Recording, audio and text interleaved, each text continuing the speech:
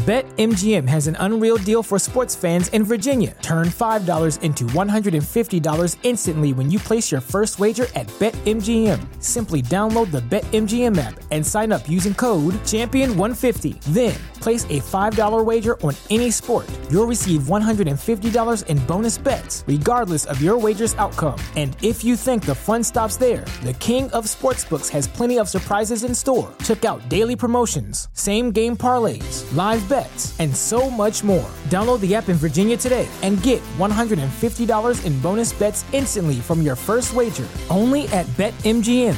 BetMGM and GameSense remind you to play responsibly. See BetMGM.com for terms. 21 plus only. Virginia only. New customer offer. Subject to eligibility requirements. Rewards are non-withdrawable bonus bets that expire in 7 days. Please gamble responsibly. Gambling problem? Call 1-800-GAMBLER. Promotional offer not available in Washington, D.C. Hey guys, Jeremy Donovan here with the young boy Josh Smith, and before we get started with this week's episode of Keeping It Strong Style, we just wanted to briefly acknowledge the news around Chris Dickinson and the allegations made against him. So last week on April 27th, there was domestic abuse allegations brought up against Chris Dickinson by a former girlfriend, independent wrestler, Christina Von Airy. She came out with her story in a lengthy Facebook post, which was then shared to Twitter, Instagram, and other wrestling news sites have picked up the story and shared her full post. So if you haven't seen her full post, it is out there for you to kind of see her story and what she shared. She described a specific incident that led to a physical attack. She says she has a photo of that incident and will be providing it. Since then, a second woman has came forward on May 1st with her stories about being in a relationship with Chris Dickinson and the physical and mental abuse that she experienced as well. On April 28th, Chris Dickinson did tweet, "I saw what was said about me by a former partner.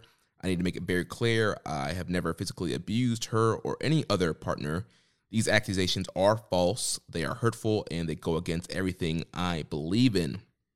Following up with that, he then decided to pull himself off of Saturday's GCW event in Atlantic City. He did not want to serve as a distraction for the event or his peers. He says the accusations made about him by a former partner are false and contain multiple defamatory allegations that will be addressed in due time. He says he does not wish to engage in public discourse on this matter. Instead, he will pursue all legal options afforded to him in an effort to clear his name. And we did have a question here from Reddit user Grunty Dodd saying that he was disheartened to hear accusations were brought up against Chris Dickinson this week. How do you think this will affect him in New Japan going forward? So, young boy, your quick thoughts on the whole story and Grunty Dodd's question here. Yeah, this is an unfortunate story. Unfortunate on a lot of accounts. Unfortunate, in the event that these allegations are correct. That's terrible. It's not something you ever want to hear. It's definitely not something that we here on the show condone. And vice versa. If there's any sort of falsehood, that's also not good. Obviously, Chris is someone that we've been very vocally fans of. I would say maybe even more so myself on the show. We've even gone as far as to have him on the show in the past, and I kind of feel like that's part of the reason why we sort of have to address the allegations. At least at this point, that is all it is, and I'm not saying that to skim it under the rug in any way, because when you have an allegation like this come out, that's a serious thing. But when you have several allegations come out from several, former partners, that's, adding more smoke to a potential fire. So that's not necessarily a good sign. Right. I can't speak to it and say that I know one way or the other what has occurred here. And I've said in the past that, I do believe that you need to,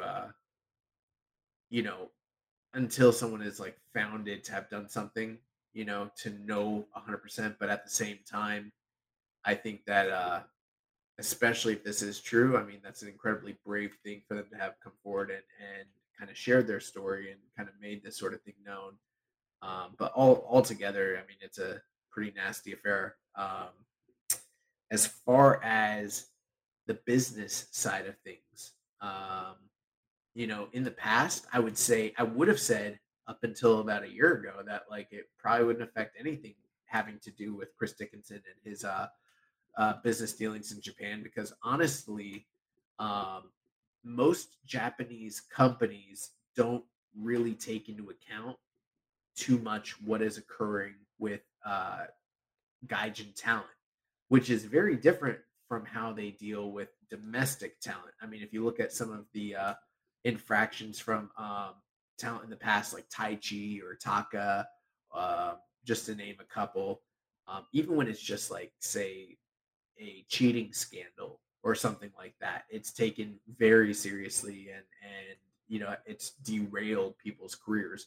But we've seen many times in the past where gaijin talent are able to kind of freely come and go between America and Japan, because the domestic audience isn't even necessarily aware so much about what's going on, um, and the company doesn't really care. But I think with the past few years, with the expansion into the West and the kind of symbiotic relation, like the synergy between the two fan bases, both in the East and the West, um, there's a kind of a gap that's been bridged where people are becoming more and more aware of the ongoings and the inner workings of the lives of the performers, both in Japan as well as over here and in Europe. And that's kind of changed things. We saw that most recently with when Marty Skrull was reportedly working the strong tapings, and then the talent got mad about that, fans got mad about it, and ultimately they pulled the footage of whatever angle it was they were going to run with him, and he has not been invited back to the company since then. And so, hypothetically, if this is a similar situation, might turn out to be the exact same thing. This could potentially lead to the derailment of Chris Dickinson working for New Japan, whether it's in the States or in Japan, altogether. He did put out a statement saying that he was pursuing whatever legal ramifications he has, which, like, if he didn't do anything and he's able to kind of clear his name, that's probably the best course of action. But then again, I kind of think back to, like, remember when like Joey Ryan was saying like he was going to like sue like his his for like defamation Yeah. and libel and everything like that. He was going to sue his accusers, which was like really kind of fucking gross. So when you think of it in that context, it's like, if he did do these things, that's not a good look, my guy. So I don't know. Those are my thoughts, I suppose. Yeah, just overall, just really, just kind of like Tony Dodd says, really disheartening, really kind of discouraging, just horrible situation here. Like you mentioned, we have interviewed Chris Dickinson in the past. We're big fans of his work, and also very excited when the news came out that he signed a full-time contract with New Japan, and also it seems like he was potentially earmarked to be in G1 or be in Japan this summer.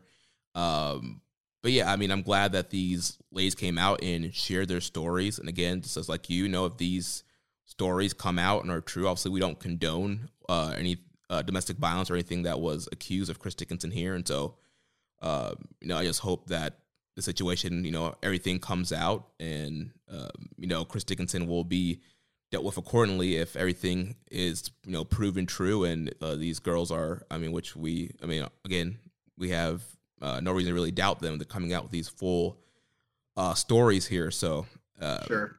Yeah, just really, really sad news. And like you mentioned, with the growth of New Japan of America, I think New Japan does kind of feel more responsible of what they're doing with, the American talent. And, we've seen with Pro Wrestling Noah, like you were mentioning, they brought back Michael Elgin with his, several allegations and stuff that he's been going through. And also there's been, obviously Westerner fans have disappointed that Michael Elgin was brought into Noah, but obviously Noah really didn't care or show any concerns about that. And also New Japan, I think it's a little different with that, like you mentioned, with the expansion with New Japan of America and like the Marty Skrull situation that you referenced that we saw happen during the early stages of the pandemic. So yeah, just a really unfortunate situation here. Just wanted to quickly address it to start the show. Didn't want to bury it in the news segment because this is a very serious situation, and yeah, it just really disheartening. The following is brought to you by the Social Suplex Podcast Network. This is Speedball Mike Bailey. You're listening to Keepin' It Strong Style. Yosh. Yo, this is Rich Latta from One Nation Radio. This is brought to you by the Social Suplex Podcast Network. We present to you the Ace of Podcasts, Keeping It Strong Style. Let's go. It's the Ace of Podcasts, Keeping It Strong Style. Covering New Japan, they ready to hold it down. Jeremy Donovan and the young boy Josh. Come and hit a job out and bury all the frauds. From the Tokyo Dome over to the G1.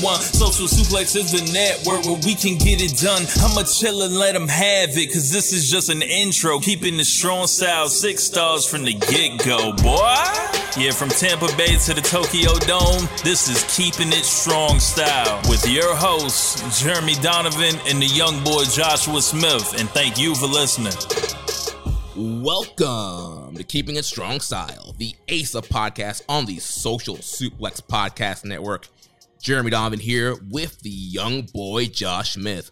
On today's show, we'll review Wrestling Dontaku and cover all latest news in the world of New Japan Pro Wrestling. You can support our show by subscribing and following the Social Suplex Podcast Network or Keeping It Strong Style on the podcast app of your choice and leaving a rating and review. You can also get all the podcasts over at socialsuplex.com. Check out our Pro Wrestling Tees store, ProWrestlingTees.com/socialsuplex. That's where you can get your official Keeping It Strong Style t-shirt.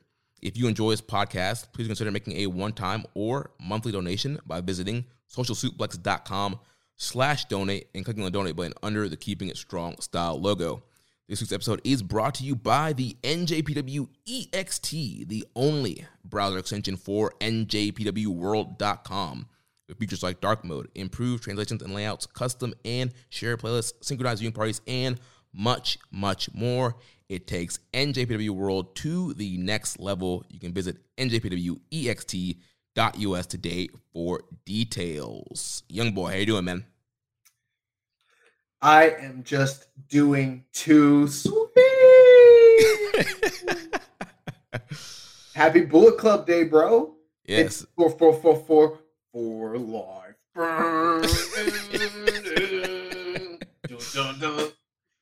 Bullet Club running wild, man. Yeah, bro. I'm all about that Bullet Club life, you know? I see you're rocking a Bullet Club shirt right now. Yeah, man. Actually, you know what's funny? This is probably the wrestling shirt that has held up the most over like multiple wears and multiple like machine washes. I got this at an ROH show with you and Rich when you guys met Kenny Omega. Like, what year is that? 2017? Yeah, that was November, December of 2017, ROH tapings here in Lakeland. Bro, I've had no other wrestling. This is like the first real, like, quote unquote wrestling shirt I bought for because I didn't really wear wrestling shirts before this. And almost everything I've ever bought from Pro Wrestling Tees, from like Tokon Shop, all that shit. Even like the different gimmick, sort of like bootleggers. All those shirts like eventually like fade and like fall apart. This thing is still going hard, bro. Like it looks as clean as it did day one. I don't know what they did, but like this shirt it's premium, you know? Well, that quality is for life, just like Bullet Club. You know why? It's because we bought it from ROH and they refused to die, just like the Bullet Club. Yes, ROH is also for life. You know who sold me this shirt was Frankie Kazarian and fucking Christopher Daniels. That's who was like running the merch table that I bought it from. Really? Yeah. I remember they were there, and I know they had a table for their like comic book gimmick they were selling. They were like, yes, they were selling that, but they were like also like doubling. They were also like selling the other merch that was stupid. The funny thing is, like, that show was at the RP Funding Center in Lakeland. That was the night where That was the same show where the lady was taking our tickets, and she was like, "You're here for the wrestling show?" And I was like, "Yeah, and it's real." She's like, "I know." That was also the same show where there was a gun convention also happening at the RP Center. So you have all of these guys coming in with black Bullet Club shirts and all the gun convention people. Oh, you're here for the gun convention? Like, nah. Yeah, that was really funny. Also this past weekend, WWE ran a show in Lakeland at the RP Funding Center, and it was called Saturday Night's Main Event, right? So when I was getting targeted for ads for Saturday Night's Main Event, and I was like, oh fuck, like WWE is like apparently running a pay-per-view in Lakeland, and they're reviving the Saturday Night's Main Event name. I had no idea. And then like I didn't hear, I don't know, I don't watch WWE, so I don't really know what shows they're doing. And I was like, aren't they supposed to be doing Backlash? Why are they doing Saturday Night's Main Event? Then I jumped on like Cage Match. I'm like, oh, they're running a tour called Saturday Night's Main Event, and it's just house shows. Like they have bastardized the name of the once great Saturday Night's Main Event to the point where they're running the RP Funding Center in Lakeland. Bro, honestly, I had no idea they were running in Lakeland or that show was happening. I saw like afterwards that there was results from Saturday Night's Main Event, and I was like, what? Well, the funny thing, there was one show that, because I was trying to find out what happened on that Lakeland show, because we had a few friends that went, and I was like, oh, I'd like to see what show they actually saw. And then I pulled up a show, and this show, like top to bottom, if it was like, let's say if it was in 2015 that this show was happening, I would have been like, holy fuck, I have to be there. They had like Nakamura versus Sami Zayn, and then a bunch of other matches. That's the only one that really sticks out. But there's a bunch of really great sounding matches like that I know sucked, but like on paper would have like ruled, especially like a few years ago. Yeah. But then I found out that wasn't even this Saturday Night's Main Event. That was like one from like Fairfax, Virginia or some shit like that. I'm like, oh, so they're just like running like a bunch. In fact, they're running like 3 house show tours. They're running an A and a B Saturday Night's Main Event, and then some other like branded house show tours. So they got like 3 house shows going on like around the country right now. Pretty crazy considering, their live events have not been doing great, and it seems like they have been initially trying to cut down on number of live events. Well, it's Vince. He says he's going to change things, and then they never do, Yeah. We're going to make you guys the authority. We're going to give you what you want. Yeah. Remember what they wanted to give him was Kenny and the Bucks. They thought they had those boys signed. Oh, man. But we got a ton of stuff to cover. But one thing real quick, I need to give a shout out to a new listener. So my soon-to-be father-in-law has oh has bro, I'm so vulgar on this show. What you got family listening to this? He's trying to check out what I'm interested in, and learning about New Japan. So he's checked out the last 2 or 3 episodes of Keeping It Strong Style. Listened to all 3 hours, and so he listened to like Samsa's episode, and one when you were on too. So he heard like the episode with me, which was like terrible, and then he listened to like the very clean, precise, like insightful episode with Chris, and now this shit shows back. Like, wow, not good.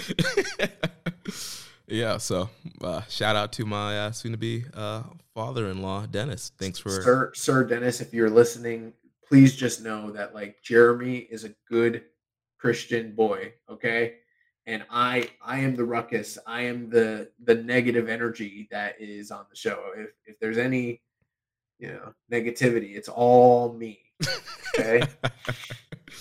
All right. So moving on from that, let's jump in. So April's over. We have May, and I forgot to actually talk to you about this before we started the show. So we haven't discussed Match of the Month or Wrestler of the Month at all. And to be honest, this is not an open and shut discussion. This is one that I feel like we would have had a lot of back and forth on. So you can tell me your thoughts. I don't know. Well, should we throw the next week? There should be some less news next week, or you want to? Nah, let's do it. Let's do it live. Let's do it here. We'll do it live. All right. What are you thinking?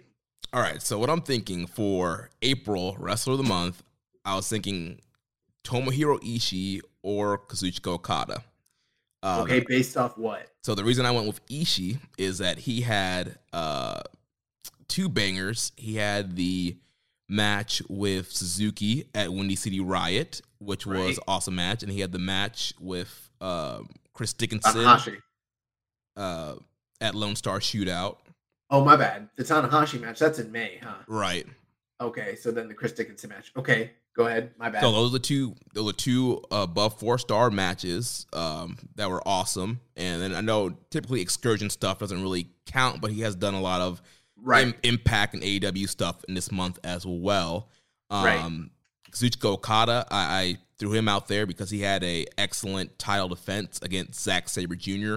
at Hyper Battle. I mean, that was the big thing for him. Yeah.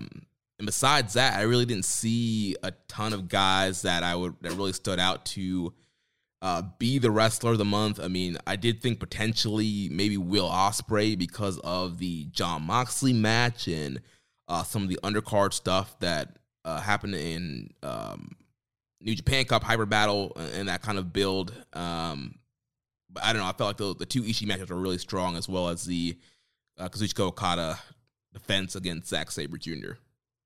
Okay.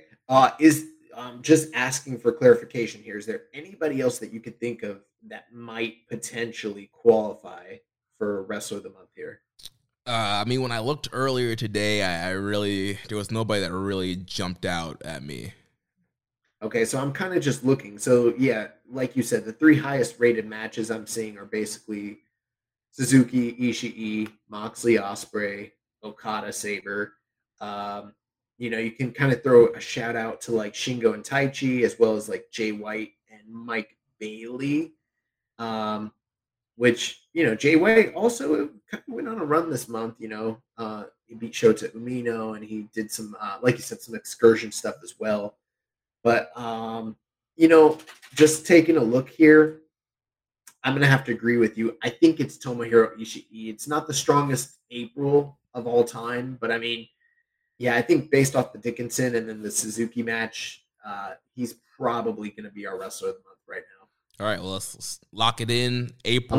Unless you want to award Suzuki for just putting in like a monstrous WrestleMania weekend and all the other indie shit he's doing. I don't know. That's true. I guess I don't know how much we really truly weigh the, excursion appearances, because, I mean, yeah, he was all over WrestleMania weekend. He did have the Samoa Joe match on Dynamite for the Ring of Honor TV title. Well, it's our show, so we can do whatever the fuck we want, whatever the freak we want. So what do you want to do, Ishii or Suzuki? I think we should go Tomohiro Ishii. I'm not going to reward Suzuki for having the same match with 15 different people, okay? All right, so April 2022 Wrestler of the Month, Stone Pitbull, Tomohiro Ishii. Then when it comes to the April match of the month, I mean, the two ones that I really came down to were Kazuchika Okada versus Zack Sabre Jr. for Hyper Battle for the IWGP World Heavyweight title, and Jon Moxley versus Will Ospreay from Windy City Riot. I guess you could also throw out, like we mentioned, Ishii and Suzuki as an option as well. Yeah, so now, granted, on Cage Match, Suzuki versus Ishii is actually rated slightly higher than both of those matches. But I got to tell you, Jeremy, I'm in the minority on that. I know I wasn't here to give my review of Windy City Riot, but I have now watched the whole show, and after coming back from one of my vacations, and yeah, I wasn't as high on it as it was great. Don't get me wrong, but I don't think it was as peaked as high as Moxley, Ospreay, and Okada versus Sabre. That being said, I am very torn between Okada and Sabre and Moxley, Ospreay. For me, I think Moxley Ospreay was like the wilder match. Mm-hmm. It's got a lot of very memorable spots, a lot of double juice, a lot of high spots, a lot of crazy crowd brawling, everything like that, plus really great atmosphere with the crowd. But as much as I like the finish and I'm praising it, the finish still throws off the match a little bit for me. You know what I mean? Mm-hmm. Whereas with Okada Sabre, to me, is like almost a perfectly wrestled match. It just might not tend to have those crazy combustible elements that Osprey Sabre had. And I think it's like splitting hairs between the two. I think I've probably got them both rated like 4.5. For me, I rated Okada and Sabre 4.5, and I went 4 3/4 on Osprey and Moxley. I don't know.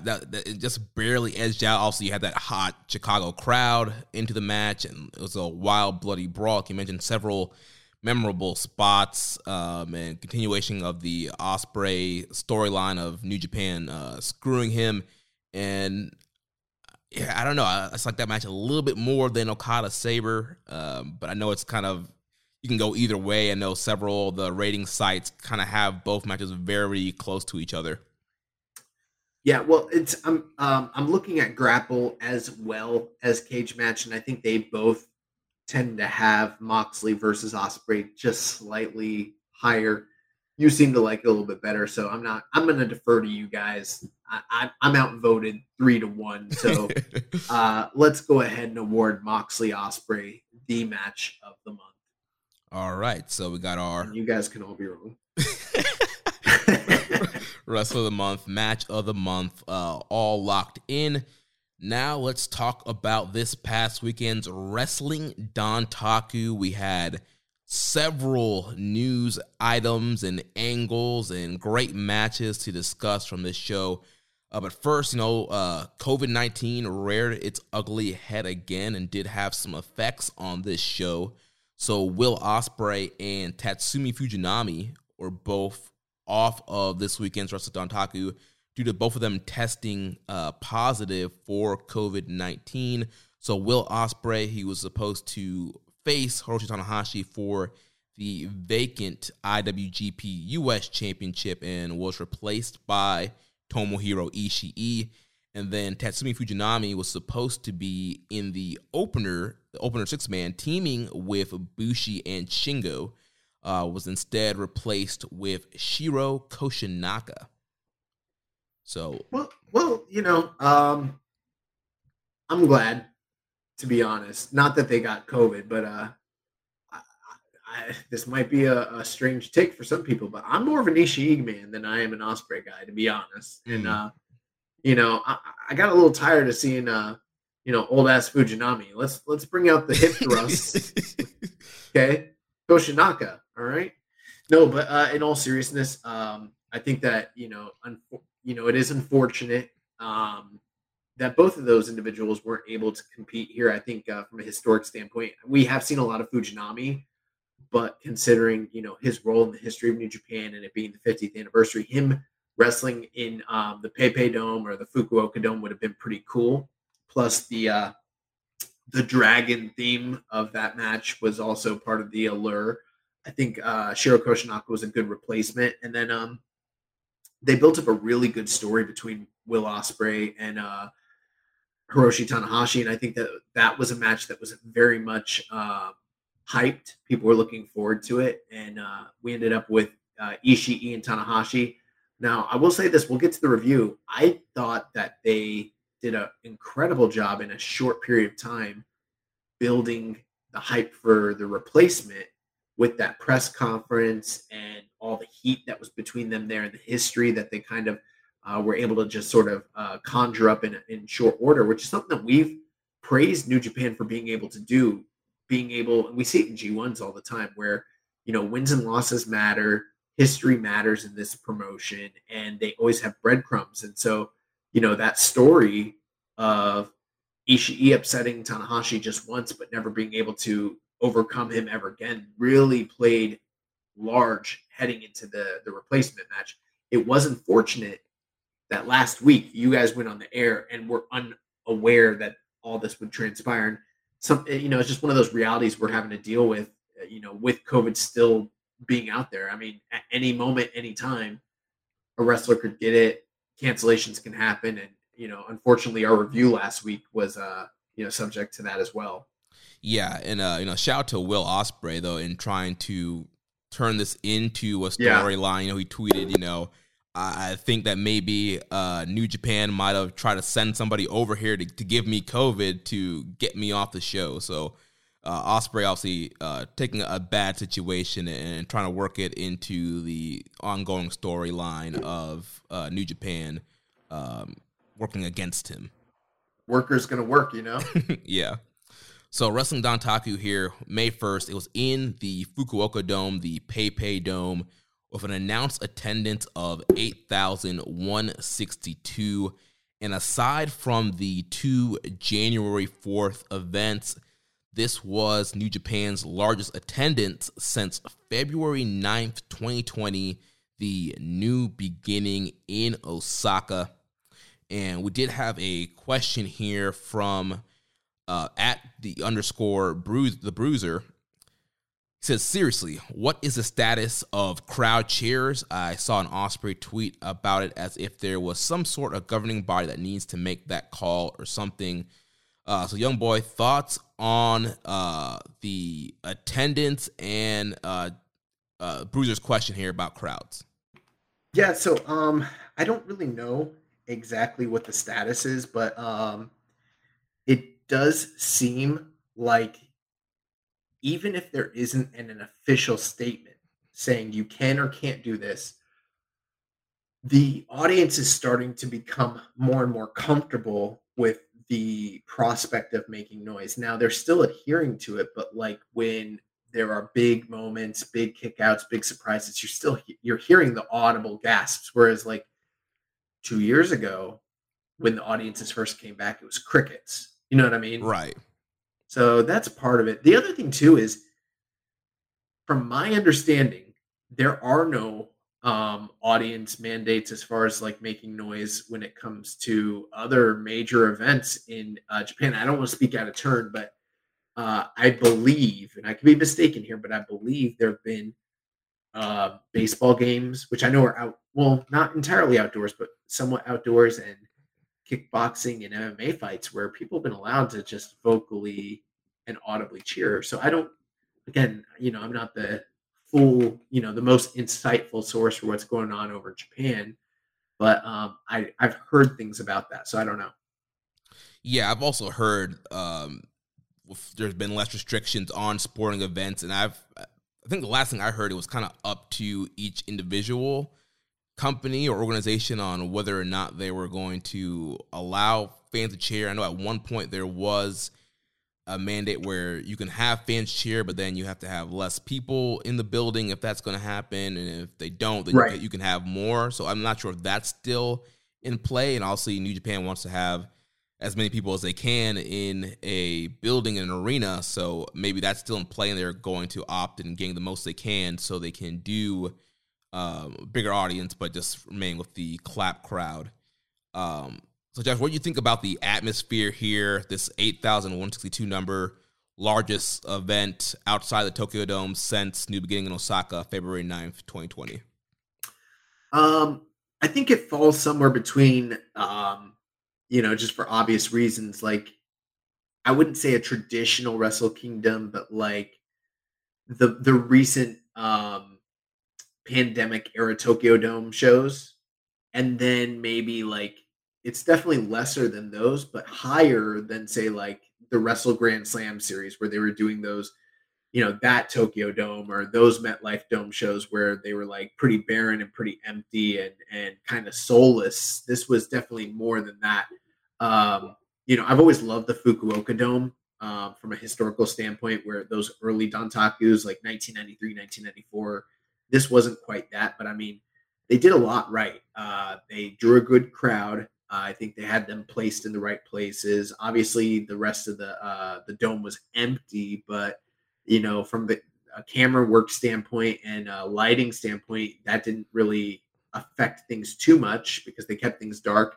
They had a great stage, lots of pyro, not as much pyro as you would expect from like, say, a traditional like Dominion level show or Tokyo Dome, like Wrestle Kingdom level show, but not too far off to where it still felt like a big deal. And overall, I thought it was pretty positive, or at least the best we can hope for right now. Yeah, I thought the atmosphere was great. And honestly, before they announced the number, I thought there was more people in there because, like you mentioned, they had everybody placed all in the right place. The lighting was set up perfectly, a bigger stage. Like it felt like a Wrestle Kingdom type show with the lighting and the stage set up and how fans were laid out. And also, too, like, just the loudness of the clapping. Like, you can tell there was just a large amount of people clapping. And so to me, I was like, man, it sounded like it was really packed in there.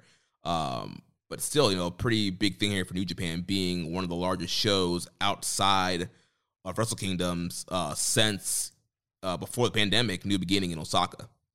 Well, you know how like every year WWE runs big shows and then they inflate the audience numbers? Is there any chance that New Japan is doing the reverse WWE here? And they're like, there was not 12,000 people there. We had 8,162 attendees. Yeah, we're following the rules. We had the right percentage in the building. I'm like, are you sure? That looked like more 8,000 people. I don't know, man. No, it wasn't 8,000. It was 8,162, sir. That's why. Oh, okay. That extra 162 really put it over the edge. Put it over the top. All right, well, let's talk about the show here. Tons of matches, news, and angles here. So the show opened up. We had a 6-man tag here. The Suzuki-gun team of Taichi, Taka Michinoku, and Zack Sabre Jr.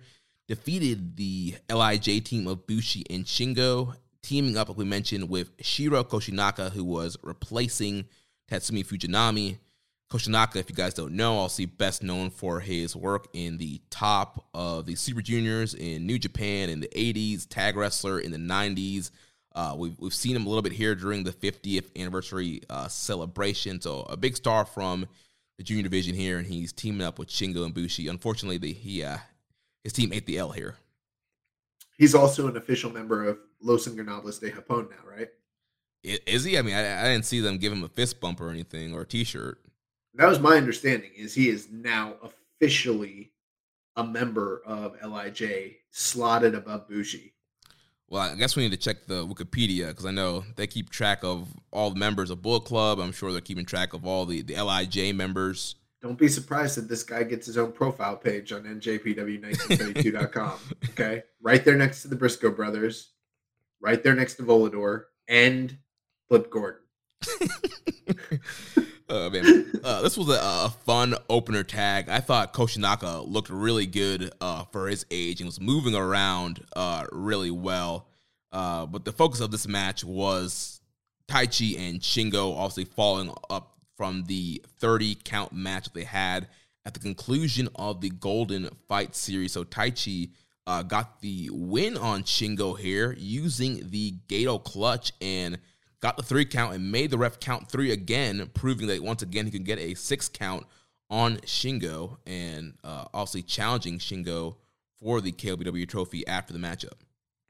Now, I will say this.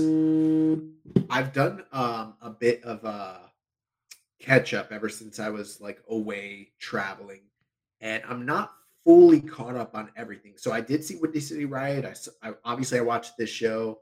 I caught like our recommended matches and stuff like that, but I haven't gotten a chance yet to go back and rewatch the Cork and Hall match between these two. I heard great things about it. Heard your guys' review. I'm gonna go back and watch it. But when I saw this match, well, first off, I will say this without having seen the match, and I saw the result, I was like, what the fuck? They just put that title on Taichi. Yeah. And now they're having, now they're giving it to Shingo. But, after the result of this match, I'm like, oh, they're going to continue the feud between the two of them. That, that kind of makes sense. I don't know if I would have done it that way, but okay.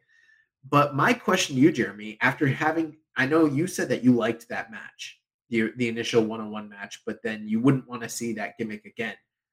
But they seem to be teasing some variation of that gimmick or a straight up, let's run it back, let's do a 30 count match. What are your predictions? What are your thoughts on that? Because, I mean, were you surprised with this outcome? A little bit, because I mean, last week Chris and I thought maybe they might go Shingo Sabre as an option for KOPW, since obviously Sabre's lost his world title shot and probably need something new to do in between, Super Juniors and Dominion. So we were thinking it was probably more Sabre. So a little bit surprised that they decided to go for this immediate rematch with Taichi. I'm not sure what they're going to go with here. It does seem like right now they are teasing to do another potential 30 count match. If it was me, I think I would lean more doing a traditional, maybe a 30-minute Iron Man match. Again, a match where you get multiple falls and it's just your normal 3 count fall, and also you can still have it where these guys are getting multiple falls on each other throughout the matchup, and you can tell a similar story of one guy being behind, having to come back from behind, and it being a more, traditional, normal wrestling match. Awesome. Yeah, I mean, I'm looking forward to it. Part of my concern was that a few things, just the initial idea that we were like, oh man, with Taichi winning the KOPW, that might, actually elevate the status of it, which is sort of what he promised and what we've been kind of hoping for a little bit here. And then for them to kind of just hot shot the title right over to Shingo, I was like, oh fuck, like who knows what the status in the future of the title is now. But with him kind of getting a clean win back over Shingo, I'm not saying he's going to beat Shingo on the return, but that's kind of seemed to be the trajectory of like Taichi's career. If you followed like his, run in the Never division and his run in the in the tag division, and even just like in individual feuds with guys like Naito and Tanahashi and Okada, he seemed to like always suffer a high and then a low and then kind of come back. And I think that this is sort of just following that same pattern. And I think that there's a little bit of a template there, instance of his character, and they're kind of just following that same MO. Now, I'm not saying he's going to beat Shingo, but I think a lot of people are expecting it. And I, for one, am kind of interested to see what the next proposed stipulation between the two of them is even going to be. Yeah, and I know Shingo, his stipulation was a Takagi 3 falls match, so it definitely seems like they're going to do something with falls, whether they do another crazy kind of stipulation like a 30 count or the Takagi 3 falls, or they go a more traditional route like an Iron Man or 2 out of 3. It'll be interesting to see what they do. Well, they did tease initially. I don't know how to pronounce this, but that Gunja Baraya Island death match initially, when this whole entire feud kicked off, there is the chance, with it being the 50th anniversary and it being KOPW, that we might get Shingo and Taichi. And I haven't heard this anywhere else. I'm just kind of dipping back into my memory bank. What are the chances we get an island death match between Shingo and Taichi? I mean, like you mentioned, it's KOPW. I mean, anything's possible. I mean, they can throw it out there. I don't know if it'll end up being actually on an island like in the past, but maybe we will get some kind of death match at Dominion. It's a big show. You want to do an attraction, a spectacle matchup. They could do that, and they had the one match, and it was more of a, even though it was 30 count, it was more of a normal wrestling match with the extra count. So to really elevate this feud, you're kind of building and you're raising the stakes now with a death match. Yes. Now, I will say this: the 2 instances of that match in the past have been Antonio Inoki versus Masa Saito. It's one of the longest matches in the history of humanity, and it's for sure the longest match in New Japan history, I believe. I could be wrong, but I'm pretty sure it's the longest. And then the other one was Hiroshi Hase versus Tigerjeet Singh in the first one's in the 87, and then the Hase and Singh match, I think it's from 91 or 92. That one's long as fuck too. So I mean, if we're following history, you're talking about a 45-minute to 2-hour long match. Is that something that we want in 2022? Or are they going to modernize it for us, I'm sure they will modernize it. It's going to be at Dominion. That show's probably going to be a total of 4-hour runtime. So I don't see them spending 2 hours of that 4 hours on Shingo and Taichi. Or maybe they don't do that now. Maybe that's where it's leading to. Maybe we get the Dominion match and then an Island match in the future. But like I'm not saying it's going to happen, but there was a reason they brought that up initially. And this, like we said with this company, breadcrumbs. Yeah. So moving up for that matchup, second matchup, we had Hiromu Takahashi defeating Yo 9 minutes and 59 seconds. Oh boy. Yeah. Jeremy, I think I'm ready to admit something. And I don't think it's a secret, but maybe to me it was a secret. Like maybe it was apparent to everyone else all along, Mm-hmm. But I think I'm ready to come out as anti-Yo. Maybe I just haven't had the strength in my life yet to admit that I'm just not a Yo fan. I'm not a Komatsu guy. Like Yo is a hoe? Yes, but that has always been a joke. Okay, here's the thing. I've always recognized that Yo is charismatic and also a talented wrestler, very skilled. But go back into the archives.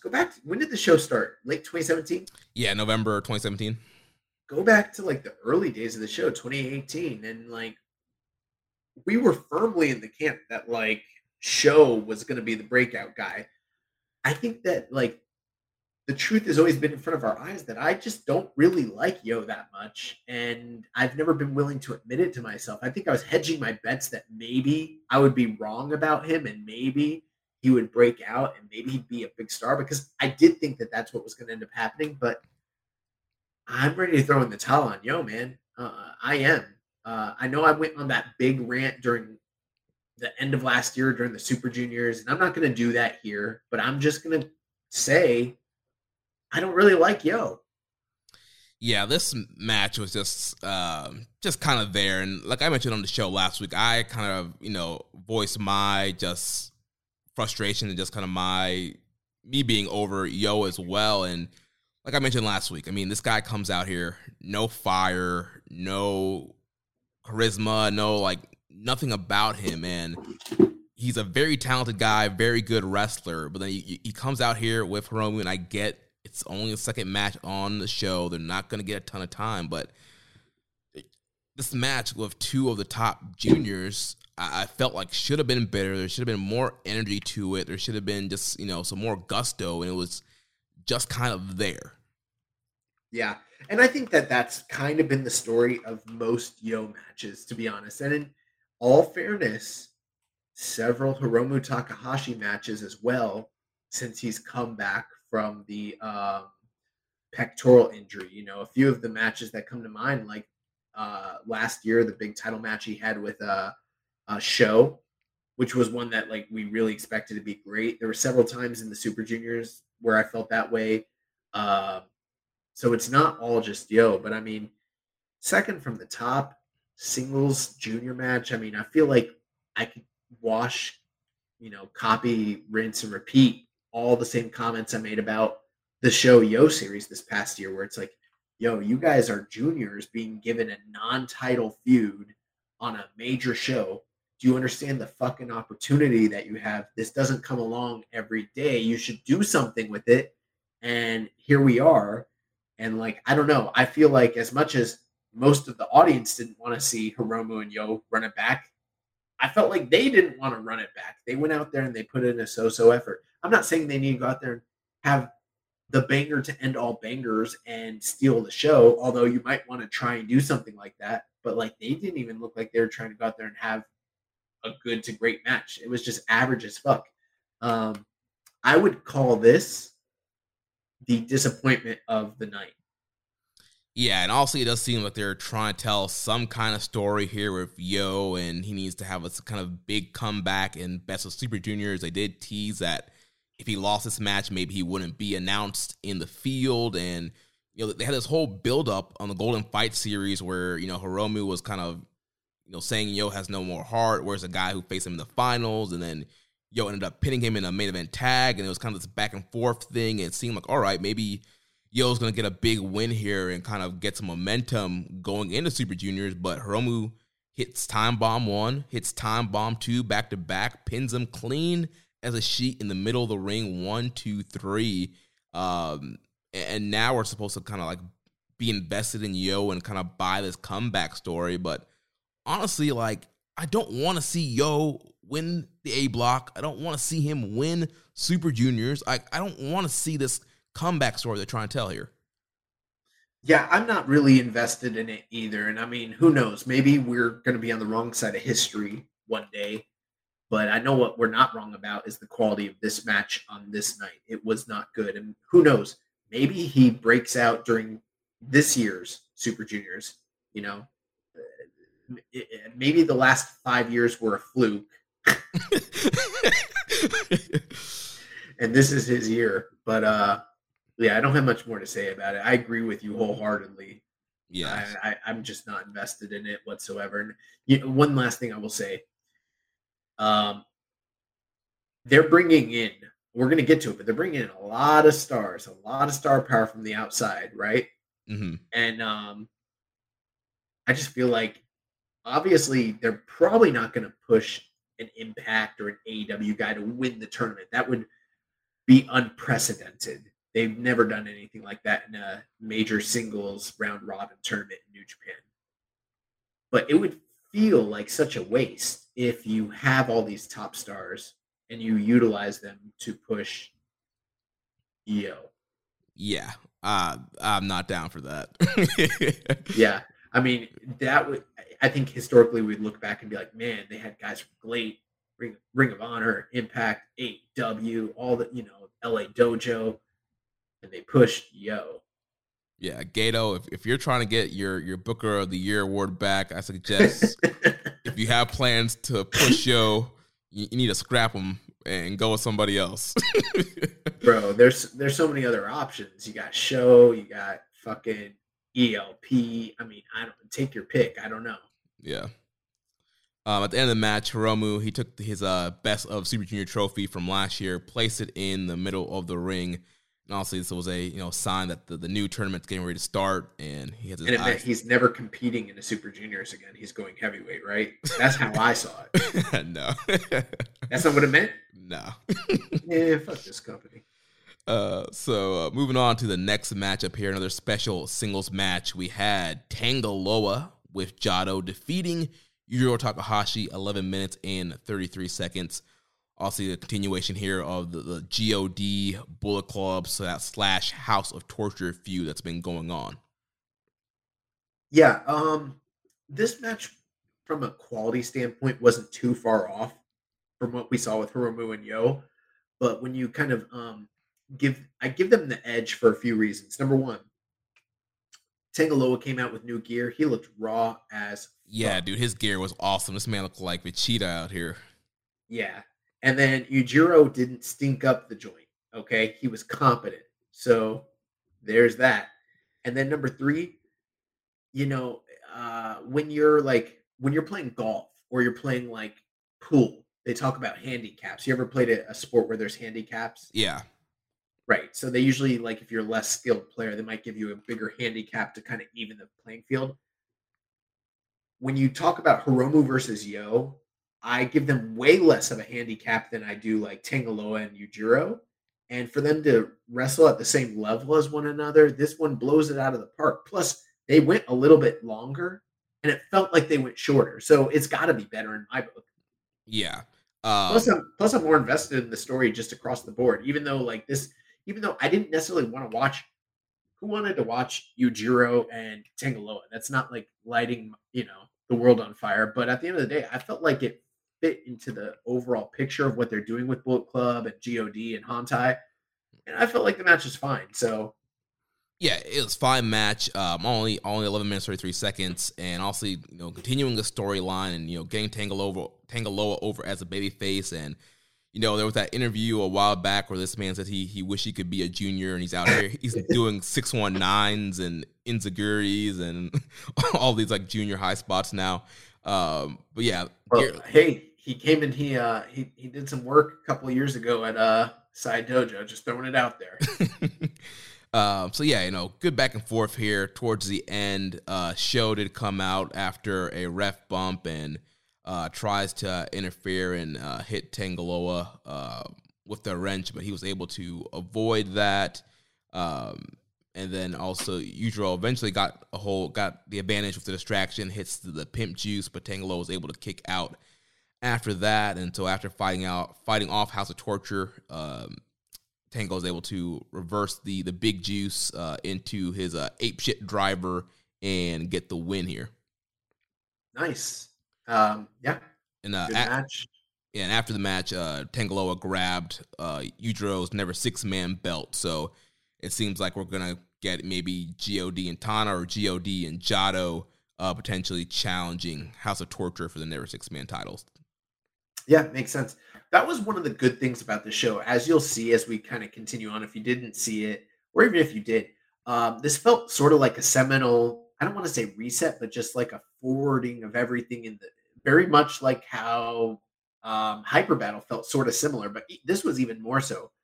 Big returns, big surprises, lots of title challenges, a lot of title changes, so almost after every match, there was something that was leading to either Super Juniors or Dominion to really forward everything that's kind of going on in New Japan right now. Yeah.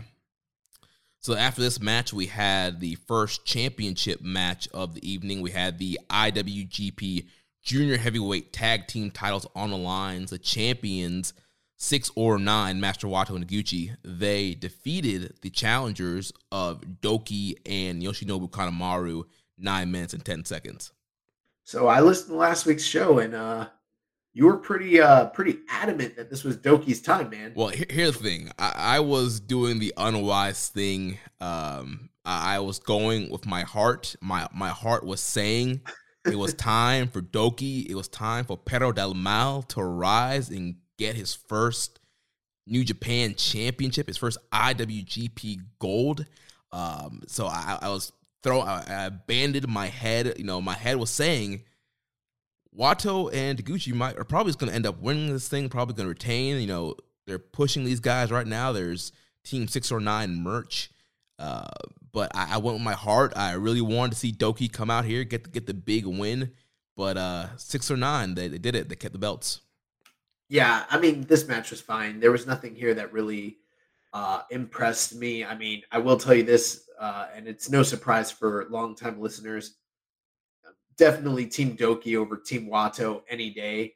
But it's the junior titles. Your prediction was just as plausible as any other prediction, because I mean those titles hot shot like almost more so than almost any other title, including the Never Six Man. So is it possible that this could have flipped here? Yeah, it was definitely possible, but they seem to be going with Wato and Taguchi for the time being, which makes sense from a certain standpoint. I mean, Wato's a guy that they seem to be invested in. He's a dojo guy long term. They're not just going to cast him aside just because he hasn't made, the type of progress that maybe some of his other classmates have made in the past. But, they got him paired up with Taguchi. Taguchi's a guy that's popular and a guy that is a longtime veteran and is kind of probably helping round out his game and sort of helping to get him over. So, if this had been hypothetically, if this been like Desperado and Kanemaru, we might have been looking at new champions. But I think because it's Doki, that's probably why. Yeah, and we got obviously a lot of Taguchi shenanigans here in this match. Came down when he made his entrance. He was holding his underwear in his hand, which led to the finish here when Kanemaru tried to do the Satori whiskey surprise, tried to spit the whiskey in Taguchi's face, but Taguchi was able to block that and then Kanemaru pulled Taguchi's pants down, which revealed that he was wearing this very little eye patch-looking thong thing, and then he did a bare butt hip attack to Kanemaru, which allowed him to blind his own partner. Then Taguchi pinned Kanemaru, bare cheeks all up in Kanemaru's face, and gets a big win here. That's something I'm not a big fan of. When a babyface gives their word and then goes back on it, it's not something I as an adult, I've gone back and I've watched, not recently, but in the past, prior to the racist comments. You ever gone back and watched some Hulk Hogan, prime Hulk Hogan? That man was a fucking cheater, bro. The back raking and He was a baby face, raking people's backs, scratching their eyes, like, he was a rule breaker. He'd hit people in the head with the steel chair in the middle of a fucking match. I'm like, Bobby Heenan was right about this guy. I didn't see it because I was a little kid, but that's kind of what Taguchi did. Taguchi came with similar energy. I saw the backstage comments, and he said he was going to go completely commando for this match, and he was challenging Doki and Kanemaru if they were man enough to go completely commando, free balling it as well, if they're man enough. Well, apparently he wasn't man enough to actually go all the way. This man didn't go full Monty. He put on a fucking Rikishi gimmick. I don't respect that shit. Well, I'm sure the Bushiroad officials would have not been happy if it was the complete bareness. Well, at the end of the day, a man's word is only as good as his word. So he's gonna have to answer for that one day. You know what I mean? Yeah. So Taguchi and Wato retain here, and potential challengers on the rise maybe as they are facing some juniors in Best Super Juniors. I said that man's word joke that way. Why? Like that time when Michael Scott came in, he's like, "Oh, how the turntables have." So sometimes I just do that shit on purpose to be funny.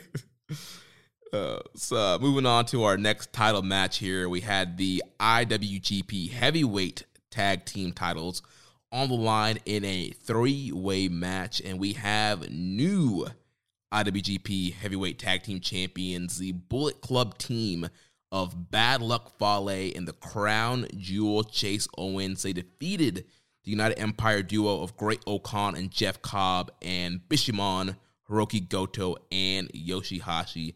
9 minutes and 42 seconds.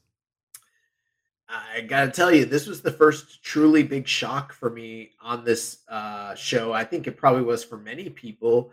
Not just because they flipped the titles over to Fale and Chase Owens, which is surprising, given their track record, given their World Tag League records and everything like that. But at the same time, you think about everything that's happened with them post-pandemic, kind of does make some sense. Plus what they're trying to do with Bullet Club as a whole. I think they're beneficiaries from just being like hangers on to, a brand that they're trying to revitalize. So that makes sense. But what was really shocking was that they took the titles off of the United Empire so quickly after they won them. And I think that your boy Chris Samsa kind of fucked up Kevin Kelly a bit because, and maybe, who knows? I don't know if Kevin listens to us. I know he listens to JCast, but maybe we did too, because we're always talking about the records. We're always talking about the win-loss record of the United Empire and how heavily they're pushed, kind of even low-key, but like that. These guys just like are wrecking the entire division, and their reign was coming long due. And I'm pretty sure that the kind of speak that we've had on this show for a long time is like, once they get those titles, they're going on a long run. And whether he's listened to us say it or whether he's like talked to Chris, but like you heard all throughout the match, Kevin Kelly is like, man, these United Empires, listen to this record, boom, boom, boom, and he's just going, and he's really hyping up. Like I think he believed that United Empire was walking out with that gold again. So Chris, you fucked over one of the best. No, it's not his fault. I'm just joking. But that I thought that was a great story element. It's just like, Kevin really does hone in on those types of things and really like drives it home. So when this type of surprise angle takes place and they do decide to do a surprise turn, it drives it home even more for the viewer. Like, oh wow, like them winning really matters because this team was poised to like be super dominant, and it didn't work out that way. Yeah, definitely a big upset here and surprise shock. And, I wasn't really expecting this. We did see Fale and Chase. They did beat Bishamon on the way to this matchup here. I did expect the Bishamon team to probably eat the pinfall so you could continue and maybe do a one-on-one between Bullet Club and United Empire. But Bishamon did eat the pin here, but it was actually Bullet Club that got the win here. And like you mentioned, with Okan and Cobb being so dominant, first-time tag champions, I know a lot of times we do see short first-time championship reigns, and it is the tag team titles, which, traditionally usually does switch hands a lot because obviously New Japan is not known for having a strong tag team division, but still very surprising with this push of the United Empire. We did see a tease of United Empire potentially facing off against the Good Brothers based off what happened in Chicago at Windy City Riot. So it definitely seemed like it made sense. Those guys are going to be in the U.S. In May for Capital Collision. It seemed like it made sense to keep the belts on those guys and have them be champs with Wallace. Junior Tour is about to kick off in a couple weeks. But they went here with Chase and Fale. They used their new finisher, the rocket launcher elbow on Hiroki Goto to get the win here and become the new tag champs. We did have a question here from MJ Does PR. He says, all due respect to the crown jewel, but why in the world would they take the titles off of Khan and Okab just for the broader Bullet Club angle? Yeah, I think partially that's true. I think another part of it too is that we as fans are always hoping and longing for a revitalization of the heavyweight tag, scene, or even just the tag scene in general, including the junior titles.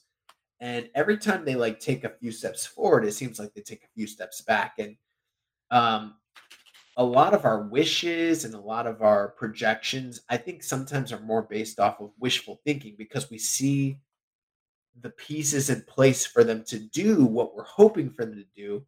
But at some point, you kind of have to accept, just like with a partner, you have to accept the flaws, the good with the bad sometimes, and realize, this is who this person is. Gato doesn't give a fuck about tag team wrestling. He never has, and he never will. And to some degree, it is a vehicle for the overall company as a whole and for their bigger storylines and things like that. So, and even from just a storyline standpoint, because they don't have a strong tag division as it is, just like we said, it does make sense that they would have the Bullet Club team pick up the victory because, again, keep in mind, they didn't beat United Empire. They defeated Bishamon. This kind of eliminates Bishamon's claim from the title for the time being, gets them prepped for their individual runs in the G1 coming up in the later summer months. And now we sort of have United Empire poised against the Bullet Club, which I think was I don't think that's a major story, but it sort of was already kind of established at Windy City Riot. And I think we're going to see the continuation of that in various different forms throughout the year from going forward, especially within the tag division. Yeah. And I think there's going to be some stuff coming up from the Mutiny Tour that's Bullet Club versus United Empire that will continue on as well. And also, too, I think one kind of overarching theme that we kind of didn't really mention last week on the preview was, Wrestling Dontaku is the anniversary of the Bullet Club. That's the show where the Bullet Club was formed. And, a lot of times we do see Bullet Club angles and Bullet Club getting a push, new members, whatever, in, past Wrestling Dontakus. And so this here was just like the first piece of many Bullet Club angles that we would see throughout the night. And this is kind of the first start of Bullet Club being pushed here on Wrestling Dontaku. Yeah, I mean, those are all things to take into account. As far as the revitalization of Bullet Club, I don't think anyone really saw. Well, I mean, I can't say anybody, but as far as us, this podcast, we weren't necessarily projecting all of that, but it makes sense. Almost everything that happened on this show, I was like, it really makes sense, Yeah. So I'm not that surprised. The only thing that was really, and again, kudos to Chase Owens and to Fale for all the contributions that they made to the company during the pandemic. I don't think that they would have necessarily been in the position to do this particular thing, winning the gold in this way, had they not really kind of honed in and focused in and sacrificed for the good of the company. I do think this is a little bit of an attaboy for those guys as well. And it kind of adds to their resume and speaks to kind of the commitment that the company has to them moving forward. But yeah, it makes sense. And I mean, I don't know necessarily that it's going to be a long reign. I could see them switching the titles right back to United Empire in short order. I could also see them. One thing too, we talked about Aussie Open and them coming into the company, and I wouldn't be surprised if hypothetically they come in and win those titles in quick order as well, so that United Empire have them again. But it's not like necessarily that Jeff Cobb and Great O'Khan are tag guys, Right. So I think that might not even be the best use of them. Right. I think initially when the faction started, they needed a tag team, so that they put Khan and O'Cobb together. But now, like you mentioned, now that they have Aussie Open, a awesome tag team, and those guys are going to be working New Japan now, like, it makes a ton of sense to get those belts on Aussie Open. So I could see potentially Chase and Fale retaining at Dominion, and then you debut Aussie Open in Japan, and I don't know if you wait till World Tag League and have them win that and challenge at Wrestle Kingdom, or if you bring them in for a fall show, Power Struggle, King of Pro Wrestling, whatever they end up running in the fall, and have them debut and do a title challenge there. Like you said, I do think this is going to be, we haven't really seen a ton of faction big warfare recently, and so here it seems like we're going to get this kind of big warfare between Bullet Club and the United Empire, and I think this is just kind of the start of it here. Yeah, and I think too, we have always assumed, at least us, that the whole point of keeping them strong and pushing them as a tag team for so long was to eventually facilitate them winning these titles and going on a run of some sort, which I think made sense. But it could just literally be that, like you mentioned, they didn't have a tag team. They kind of became a de facto tag team. New Japan obviously has very strong, trajectories for both of them in the singles division. Therefore, they have to be kept strong as a tag team, because there's no obvious pin eater in that group anyways, right? And maybe that's why up until now they haven't really come out and made it overt that these guys are a strong quote unquote tag team. They've kind of just been competing quietly and racking up wins. And maybe it's just because, like, hey, they're both future, title contenders and top guy, contenders, and that's the real reason. Yeah. So following this matchup here, we had the Best of the Super Junior lineup announcement video package. So for this year's tournament, it is back to a 2-block tournament. Thank you. God. Yes, thank you, Lord. We have a 2-block tournament once again, back in our normal May time slot. So in the A block, we have Ryusuke Taguchi, Yo, the Wild Rhino, Clark Connors from the LA Dojo. We have Hiromu Takahashi, Alex Zane, Francisco Akira from the United Empire, Taiji Ishimori, Sho, and Impact's X Division champion, Ace Austin, which there was an angle on Impact last week where our good friend Rocky Romero did invite Ace Austin to be a part of the Best of Super Juniors. Well, it shows you how selfless Rocky is, because he didn't even get into the Super Juniors himself. Right. He gave up his spot to Ace Austin, essentially. And then in the B block, we have Master Wato, Robbie Eagles, Bushi, El Desperado, Doki, TJP, El Phantasmo, CML's Teton, Glates L. Lindemann, and AEW's Wheeler Utah. And we have a ton of questions here about this. Do you want to give your thoughts first, or do you want to run through some of these questions first? Let's just go through the questions. I'm sure they're going to ask us, things that align with what we're thinking anyways. Yeah. So first question here from Raising Falcon says, will there be a Best of Super Junior pick'em? I don't know, Jeremy. Is there going to be a pick'em? I know we haven't talked about it. I was thinking about today when I looked at this question. I think we could potentially throw something together in time for the tournament to start. So stay tuned on that. But it's funny. I won the New Japan Soy Rizo giveaway. They gave me this like tote bag. I don't know. It's pretty raw. So I don't know if I want to give it away, but maybe that could be a prize. I don't know. It's really cool.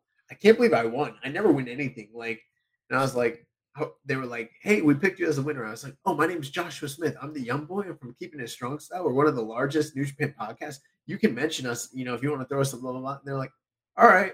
And then they're just like, Joshua Smith 101. They're like, this Mark. They're like, this fucking Mark. Next question here from our user Typhoon. What was the point of bringing up Yo's spot in Best of Super Juniors being in danger if he loses, for him to lose and then be put in the field anyways? Well, was that something that New Japan was pushing or something that Kevin Kelly was pushing? Let me just ask that question. I think that was mainly something that Kevin Kelly was pushing, and Chris Charlton, and maybe even Hiromu and some of their promo stuff. Okay, see, because if Hiromu's saying it, then they're just feeding off of what he said. And I'm not criticizing either of them, because that's a good, we always talk about that every year when there's major singles feuds taking place, let's say prior to the G1, we're always like, hey, the guy that loses, this could be either the ticket into the G1 or maybe the ticket out. So it's not that far of a stretch for them to potentially be discussing that. And we already know, based on other interviews that Kevin's done in the past, that they're not always necessarily given a lot of direction as to what they can and can't say or what they should or shouldn't say. There are some things that are disclosed, and then there's some things that are kind of just them filling in the space. And that could have been what this was here. Maybe not. I don't know. I can't speak for Kevin. He's supposed to come on the show, isn't he, at some point? Maybe we should. Yeah, I need hit him up before he heads to Japan, see if we can get him on before Super Juniors.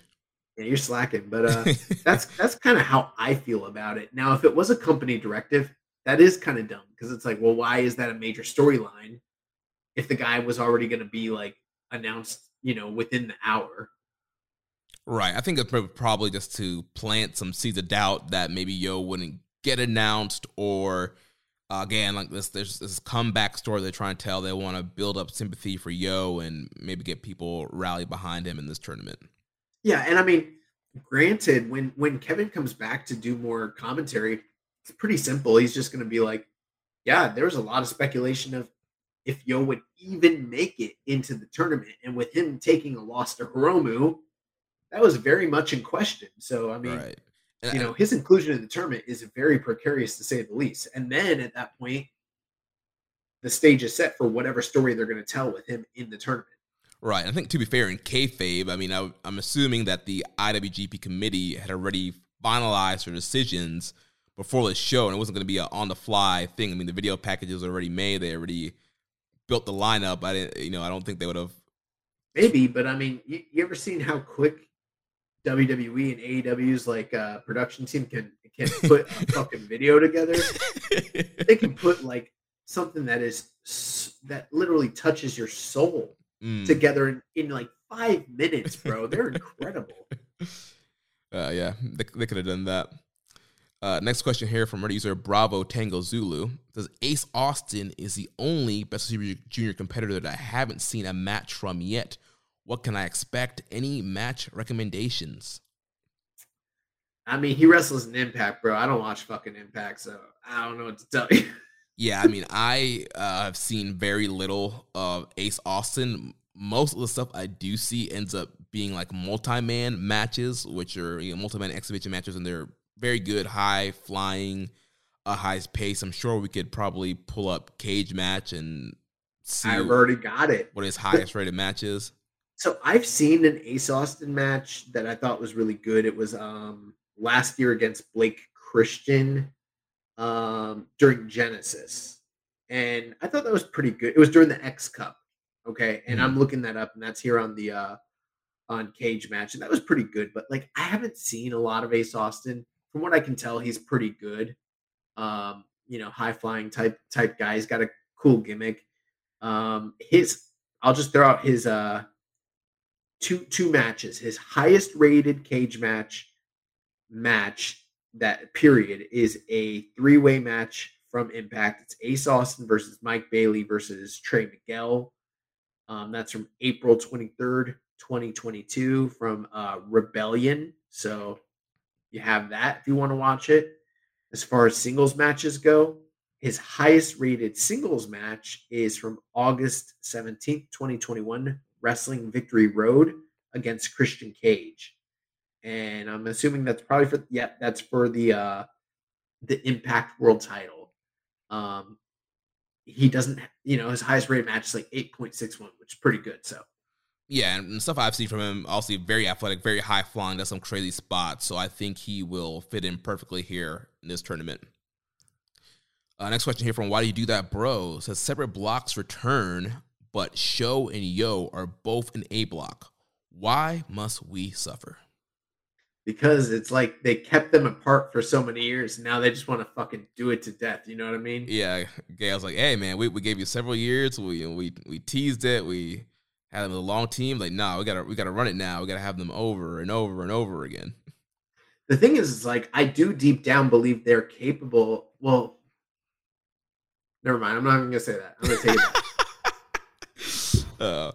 And also there is a story to tell based off of last year's tournament as well. Them obviously it was a single block, so obviously everybody was in the same block last year. But Yo did beat Show to knock him out of the finals, and that got Yo into the finals. So I'm sure Show is going to be trying to get some revenge here.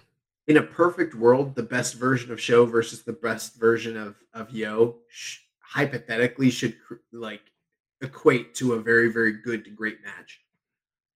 It's never happened, but hypothetically, it's possible, right? Yeah. I'm assuming. I'll say it right now. As of right now, it's probably one of my least anticipated matches of the whole tournament. It's when those guys, those guys wrestle again. Next question from Wiz Factor says, is it me or is this the most mind-blowing Best Super Junior lineup in a long time? I don't think I've seen a bracket this stacked in the Bushi Road era. I will respectfully disagree. Vehemently disagree. This is a cool lineup. Very cool. Very good. I'm not going to shit on it at all. And I know there's like that. I don't want to get too vulgar, but there's that funny old Eddie Murphy skit where he's talking about like if you're starving to death and then someone gives you a cracker, you'll think it's the greatest cracker you've ever had in your life. And then he equates that to like someone who maybe hasn't had a lot of like sexual activity, just being with one person. Like, oh my God, this is the greatest thing in the entire world. He's like, but then you find out later after you get married, like you were stuck with crackers. It's the same old cracker you have all the time. That's kind of how I feel about the Super Juniors. Now, I'm not saying it's a cracker in general, but I don't know, man. We had Super Juniors in the past with Ricochet, Prince Devitt, Kenny Omega, Dragon Lee. You know what I mean? Shingo Takagi, Will Ospreay. The list goes on and on. Now, are there a few more outsiders here? But like, bro, it wasn't that long ago that we had like Flip Gordon and Bandito and Gresham. Bro, we had dude, that 2019 lineup was so stacked. Yeah, we're not even that far away from like some really fucking stacked G1 lineups, you know? There was that one, what was the one? There was the one with like Seidel and all those fucking dudes. It was like maybe 2017. Yeah. No. It was the 2015 G1. It was the one Super with the Juniors. famous. Huh? You said G1. Oh, I'm sorry. 2016. That's the G1. That's the one with the famous Ricochet and Will Ospreay match, right? Yeah, the one that broke the internet. Yeah, like we've had some incredible best of the Super Junior lineups within the decade. So I can't agree with that whatsoever. Yeah, I think this is a situation of obviously the last 2 years we've had single block Super Juniors and not the best Super Juniors with no foreigners or outside talent here. And so, we're back to normal agenda here and got some exciting names. And yeah, this is a pretty good lineup compared to the last 2 years. But again, I wouldn't say it's one of the best of the Bushiroad era. Now this is just me throwing a random one out here. It's the one that I mentioned, 2016, and I don't even think it's like necessarily the best ever, but just listen to it. Osprey, Taguchi, Seidel, Bobby Fish, Ricochet, Bushi, Kyle O'Reilly, Volador, Rocky Romero, Liger, Kushida, Tiger Mask, Finley, Owens, Gato, Beretta. Like, that's not that far off from what we got here. In fact, in some cases, might be better. You know what I mean? Right, yeah. Yeah, that was a pretty good lineup that year. And the year before, Mascara Dorada was in it. Nick and Matt Jackson, were in the fucking Super Juniors. So Barbaro Cavernario was in it. And I mean, if you talk about prior to the Bushiroad era, I mean, you look at like some of those 90s Super Juniors, Otani, Kanemoto, Eddie Guerrero, Benoit, Dean Malenko, Pillman, Alex Wright, 1-2-3 Kid, Too Cold Scorpio.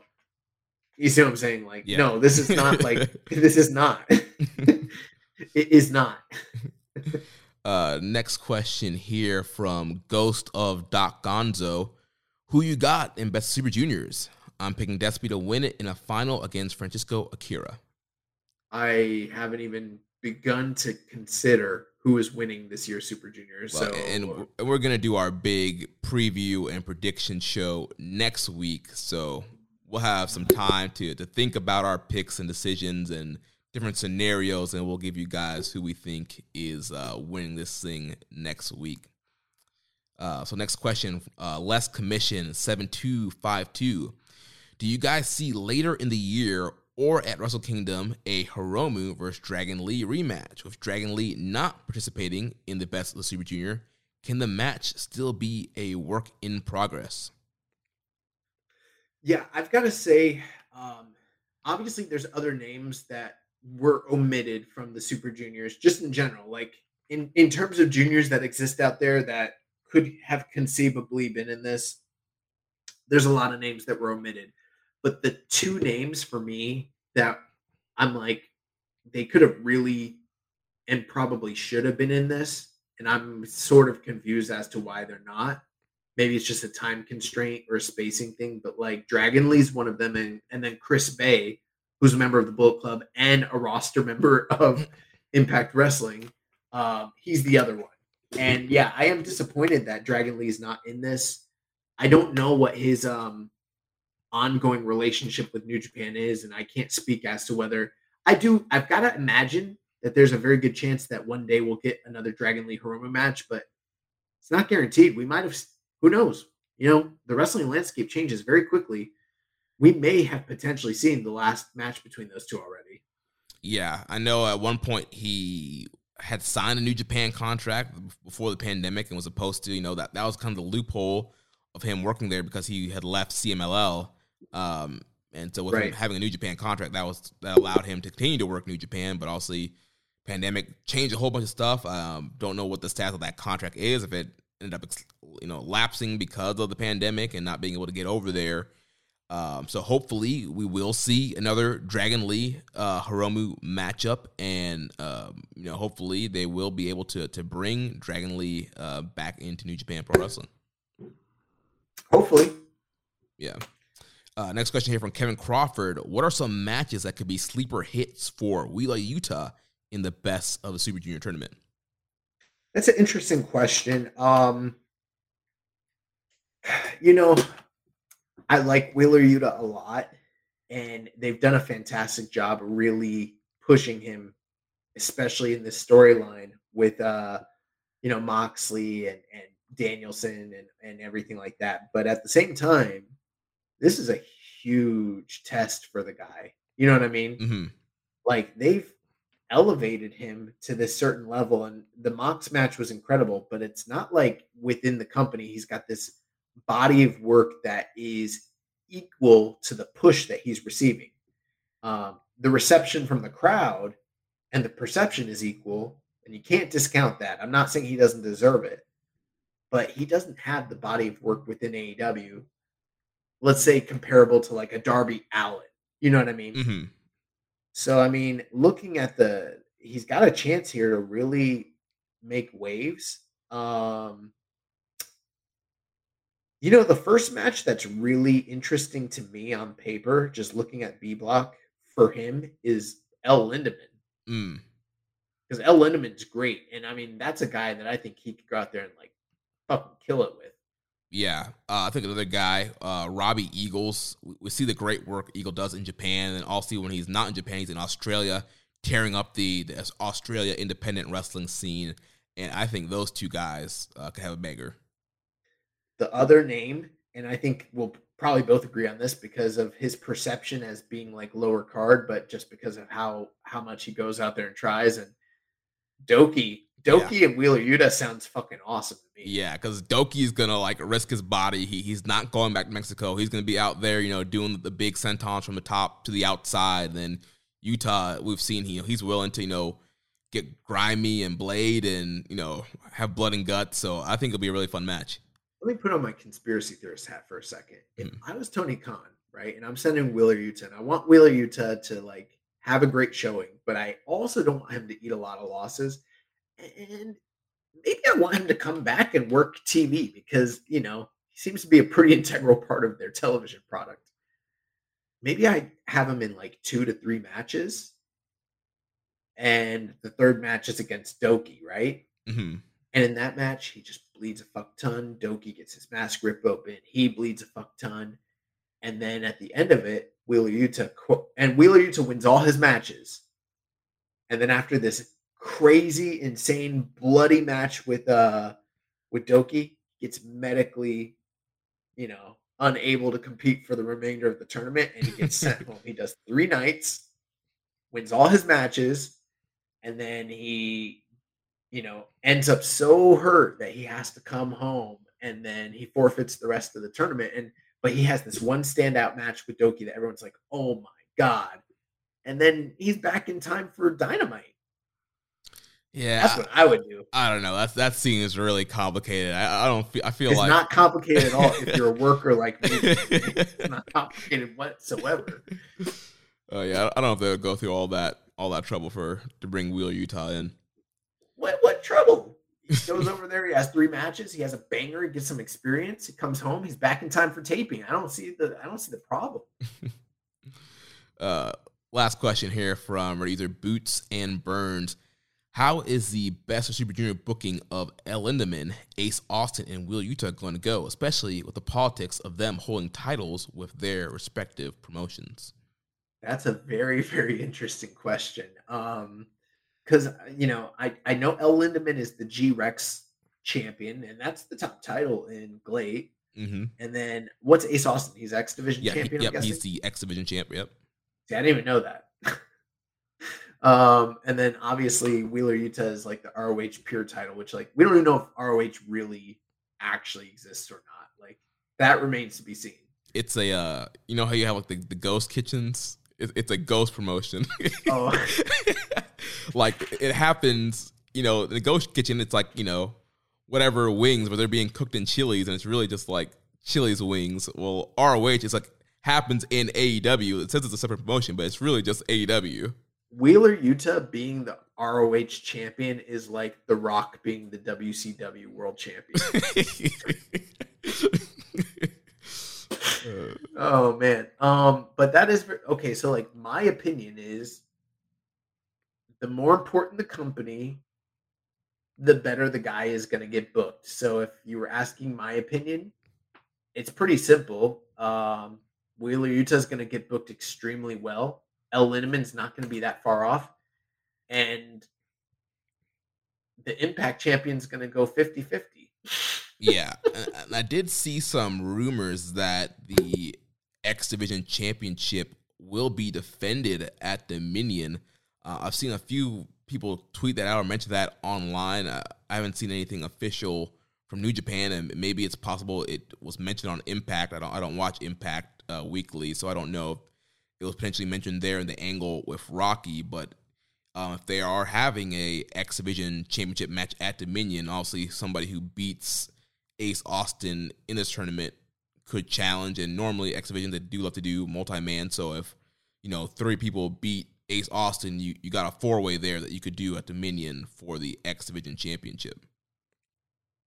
Yeah, I mean, that's possible. I haven't heard anything about it, but it kind of makes sense. Yeah. So any other thoughts on Best Super Juniors? No, I mean, so the fact that we're going back to 2 blocks, super exciting. The fact that we have outsiders from other companies, namely GLATE, AEW, and Impact, and CMLL, very exciting. The inclusion of guys from New Japan of America and the LA Dojo that haven't been able to get over pre-pandemic, very exciting. At the same time, do I think, the one thing I was going to complain about, and it's not a huge complaint, but it's sort of what we mentioned when we were asked about the quality of the lineup. Is this bad quality of lineup? No, I don't think it is at all. But again, to me, this doesn't line up with the heyday of the Super Juniors tournaments and the Super Junior, or just the junior division in general, 4 or 5 years ago. When we had all those names that we mentioned earlier, kind of going at their. But again, I don't know, maybe that's a little bit gatekeeperish of me to say that, but I hear people acting as though like this is the golden era of like Super Juniors, and I'm like, I don't think so. But I'm excited. I'm glad that we don't have to watch this in December with World Tag League. I'm excited that it's 2 blocks, and so we don't have that weird rematch final that we get every year. I am nervous about Sho and Yo in the tournament just in general. But overall, I don't know. I'm hoping like ELP wins. Yeah. As weird as that sounds, as much as I've been a detractor of ELP over the years, like I'm kind of hoping he's the guy they push, because like I'm looking at this field and I'm like, I don't know. Yeah, and I think we're gonna get a ton of great matches, and they did announce all of the main events that will be happening throughout the tour. So on May 15th, it'll be Yo versus Taiji Ishimori. May 17th, El Desperado versus Teton. May 18th, it'll be Hiromu Takahashi versus Francisco Akira. May 19th, El Desperado versus TJP. May 20th, it'll be Taiji Ishimori versus Alex Zane. May 22nd, Wheeler Yuta versus El Desperado. May 24th in Corkin, we have a double header. El Desperado versus El Lindemann and Taiji Ishimori versus Sho. May 25th, another double header in Corkin. Hiromu Takahashi versus Yo. Master Wato versus El Desperado. May 26th, again in Corkin with another doubleheader with Robbie Eagles versus ELP and Hiromu Takahashi versus Sho. Then on May 28th, we'll have El Desperado versus Doki, Hiromu Takahashi versus Alex Zane. May 29th, Robbie Eagles versus El Desperado and Francisco Akira versus Taiji Ishimori. Yeah, and I mean, the 2 names that come that you see there time and time again, night after night, Hiromu Takahashi and El Desperado, which makes all the sense in the world considering their place within this division over the past 2 to 3 years. So that's not surprising whatsoever, but there are some very interesting main events sort of lined up here. And those nights where they have both A block and B block competing on the same night. In the past, some of those shows have just been blow away. And so I'm really excited to see the inclusion of those once again. Usually you can kind of look at the last couple of nights and kind of get a good feeling for what the finals sort of are projected to look like. But I don't know, just given how much Desperado and Hiromu have been involved in these finals, if that's the way they're going again. I don't know. I guess we'll do the preview here in the next few weeks and kind of give our final analysis on some of that. But it looks really good. Yeah, really excited for it. So after the Best Super Junior announcement, we came back to action here, and we had the never open weight title on the line, and the good bad guy did it. Tama Tonga defeats Evil 13 minutes and 25 seconds.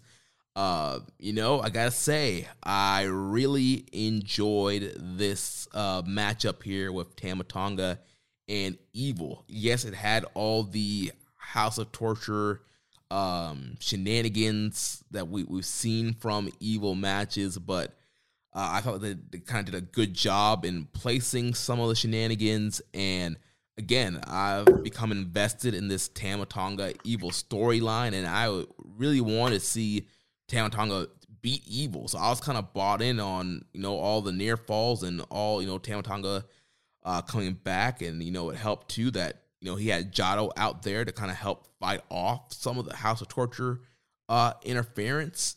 I don't know. I really end up enjoying this matchup. Yeah, I don't think you were alone in that. I mean, this is one of those examples, what we were talking about earlier, where we started to hear the crowd make audible noises, and there was definitely a visceral reaction to anytime Tama Tonga was put in danger, and anytime he came close to winning, and then the eventual culmination of the match with him winning.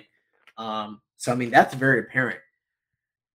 I didn't think the match was necessarily like very good per se. It is an Evil match, and I know I've given some praise recently to some of the Evil matches with Hiromu. I didn't think this was quite that, but I do agree with what you're saying there. I don't think that this was egregiously bad in the way, in the tradition of many of Evil's recent major singles matches over the past couple of years. I thought this was fine. I didn't think this was that far off from some of the other singles matches we saw earlier on the evening, like Yujiro and Tangaloa or Hiromu and Yo. And in fact, I thought this was slightly better than those, especially considering the surprise finish. And I liked the aspect where the House of Torture devices and tropes don't seem to work as well on Tama Tonga because he's been on the inside for so many years with Bullet Club. He knows the playbook. You know what I mean? Mm-hmm. And so a lot of the things that they're trying on him, he's already anticipating and expecting them. He's probably instructed them in the ways of evil in the past, no pun intended. And that kind of came to play here. I mean, he sort of had Evil's number and knew everything they're going to do before it ever happened. Yeah. Again, having Jado out there helped, and yeah, that too. He's got a heater. Yeah, master heater. The big spot here was towards the end where Tama Tonga got Evil locked in the sharpshooter. Dick Togo went out and rang the bell, making Tama Tonga thought that he won the match up there, and it seemed like he was They got me.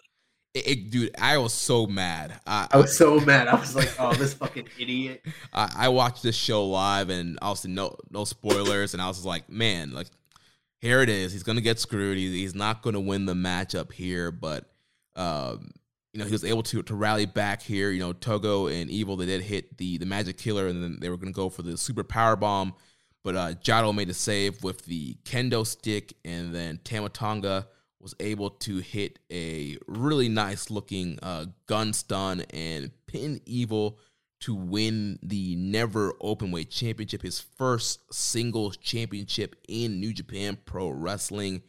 But he did not get much time to celebrate. As soon as he won and was raising that belt up, we had a surprise appearance from the Machine Gun Carl Anderson and the Big LG Doc Gallows. They hit the ring. They take out Tama Tonga. They hit him with the Magic Killer. They're beating him and Jado down.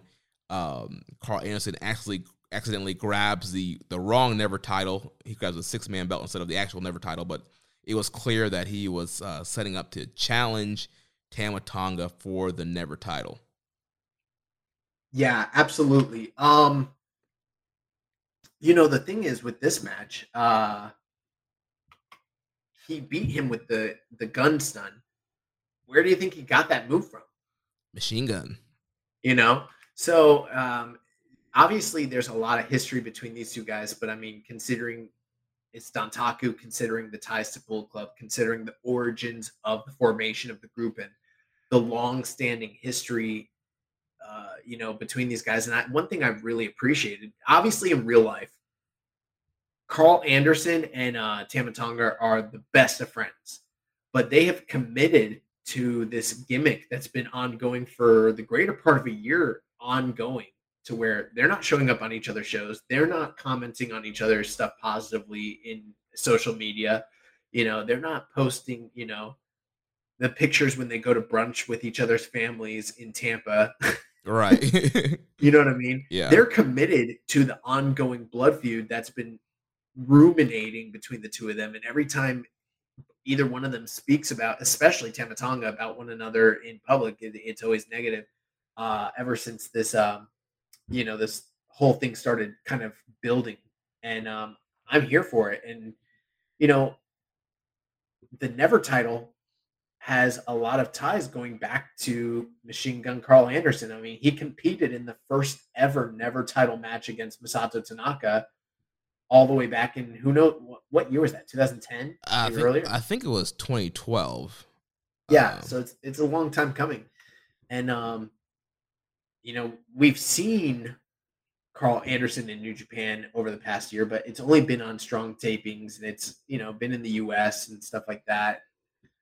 Nothing like really major. And then for him to come back as a singles force and basically be like, yo, I'm still the fucking Machine Gun. When I heard him say that, I was like, oh, are you? Because you haven't been in a long time. But if you are, I'm here for it. Let's see this. And so, I'm kind of stoked about it. Let's give him the benefit of the doubt. If it ends up not being the case, it's whatever. But yeah, this was exciting. Yeah, definitely, one of the hot angles here that happened on this show, and big surprise appearance. I don't think anybody expected the Good Brothers to show up here and attack Tama Tonga.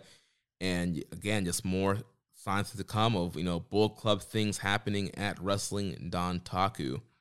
So some question here. So from Reddit user Typhoon, he says, Evil is legit one of the best on the roster. Maybe it's my Western wrestling upbringing, but he is a fine heel. What's with all the people upset that a heel does heel things to win? What was the question? I'm sorry. He said, what's with all the people being upset that a heel does heel things to win?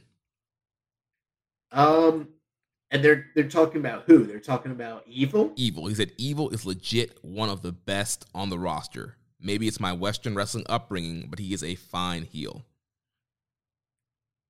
Gotcha. What's throwing me off is there's a lot of questions here, but I'm not finding. I usually like to look at the question as you're reading it. Yeah. Oh, I found it. You skipped a couple questions. Well, because I was doing some cutting and pasting because I realized I had some questions about another angle mixed up with these questions that shouldn't have been there. So. Oh man. Okay, so that makes sense. Sure. I don't know. Do I need to unpack the last couple years of criticisms about Evil on this episode? Is this the appropriate stage for it? Here's what I'll say. If I do think Evil can be a competent wrestler when he wants to be, but he has not been for years now. Since this turn, he has literally sucked fucking ass for years, with a couple notable exceptions. And even those notable exceptions are just okay. They're not even really great matches. I think I give them the bump because it's oh, Evil had an okay match. And then the retort to that would be well, he's a heel. You're not supposed to like him. Okay. Well, there's a lot of heels that do heelish things that I don't like, that also have really entertaining characters and matches and storylines that I actually care about. And with Evil, I just don't want to watch him wrestle, and I haven't for years now. And just to name a few for you, I don't know, MJF, Cody Rhodes, Will Ospreay, Jay White. Those are just a couple. I don't know. Ciampa at the height of his powers. Those are all guys that I think are just think about the heights of Cody's heeldom, the heights of all those guys' heeldoms, all the top of their heel runs, and then compare notes with Evil. We're not talking about the same thing. Yeah, and also I don't want to go into a whole diatribe about Evil. I mean, if you listen to the show in the last year, we've had our criticisms and complaints, and the thing here is that you're being overlooked. Like, it's not the heel tactics that are the problem. Obviously, heels are going to cheat. A heel's job is to get heat and sympathy on Bayface, and also we get that. We've been watching wrestling for 30 years now. We know heels are going to cheat. The issue is where you place the cheating and how much cheating you have. We've seen Bullet Club leaders in the past, AJ Styles, Kenny Omega, Prince Devitt, and even with Jay White. Like, these guys, they do cheat when they were heels in their matches, but the cheating is placed so well, it enhances the story of the matchup, and it gets the right kind of reaction from you. And everything else in between their cheating is very, very good. Obviously, Balor, Styles, Omega, Jay White, 4 of the best wrestlers in the world, and they had great matchups. There's great stuff happening in between the cheating. With Evil, there is not great stuff happening in between the cheating. There was slow, plodding, meandering, subpar wrestling that's happening in between Dick Togo coming in with the garrote wire and Yujiro coming out and Sho coming out with the wrench and all this shenanigans. Yep, I agree. His next question, how far will NJPW go with GOD as singles wrestlers? They're both pretty good and got a good look. Yeah, I think that this has given them a new lease on life, because as a tag team act, they'd kind of gone as far as they possibly could. And I'm not saying they'll never tag again. Think about, like, for instance, just to kind of give a comparison. I know it's not a perfect comparison, but think about like the Hardy Boys. Or even Edge and Christian is another example. Those were both teams that were very popular, had won the title multiple times, done a lot of different stories, and then kind of fizzled out. And the way they needed to reinvigorate themselves was to separate, do their own stories, be singles guys. And then guess what? There was money in the reunion later on. So I think that for them, even if it's not necessarily a full-blown separation, full-blown singles runs, but just the idea of sabbaticals where they're doing singles stuff, and then while they're doing their own, and we're kind of seeing this with like Dangerous Techers as well, is another good example. Yeah. While they're doing singles runs, there's other teams developing, there's other guys that are coming up through the ranks, and now they've got, when they come back as a tag team, they've got fresh teams, fresh matchups. I like this. I think it's a great thing. And as far as how far are they willing to go with them, well, that remains to be seen. But I think a lot of it's going to be based on what kind of reactions they get, how good the matches are, and what kind of report cards come back after their performances and delivery. In the past, we've seen them have opportunities to run as singles, and they didn't pan out. They didn't do so well. This doesn't feel like that. This feels like they're knocking it out of the park almost every time. So. Yeah, and like you mentioned, I think, these guys have done so much as a tag team. They've won the tag titles multiple times. They've won World Tag. Like there's only so much more that you could do with these guys as a tag team. So having them do some single stuff, I think it's some fresh air, breath of fresh air, and it's really going to kind of revitalize these guys and bring some new interest. And so far, it is working well. The domestic crowd is really into the storyline and really have been behind Tama Tonga and Tangaloa.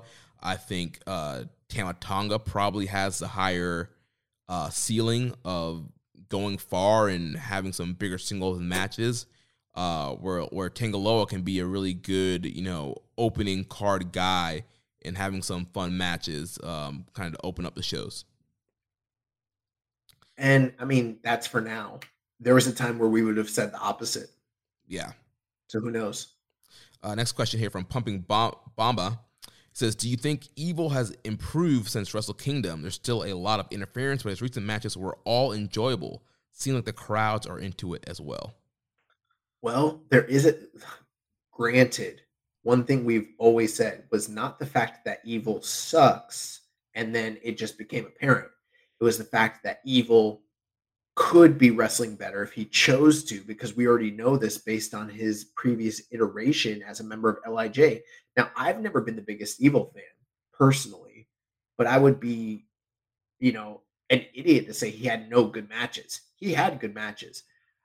We have, especially me, I think I've always kind of theorized that he was sort of on a similar trajectory to the one that we saw with Jay White when he first came back from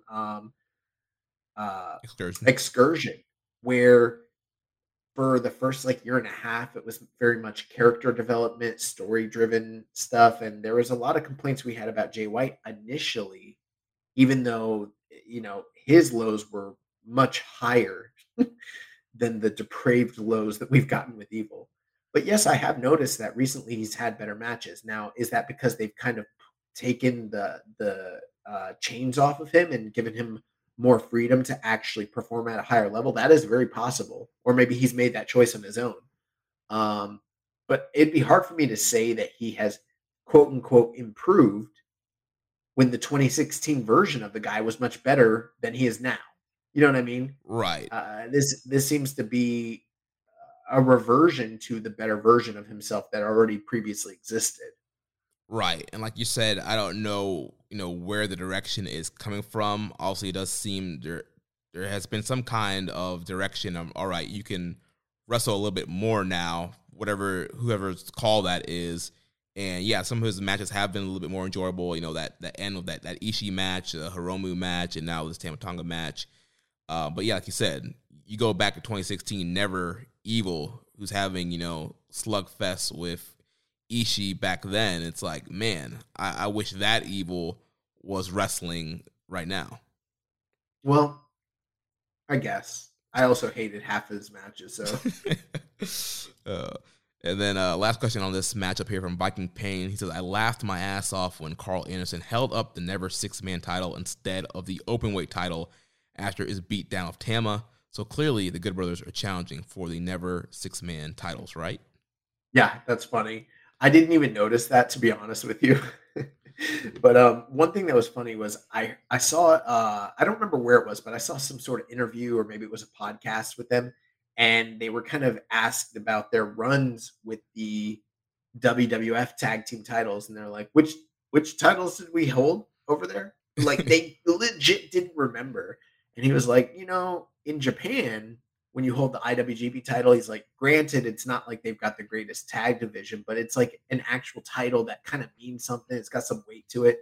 He's like, but those red and blue belts, they just kind of pass those around. Like, we knew we were going to get one eventually. I don't even remember which ones we held. I think we held both of them.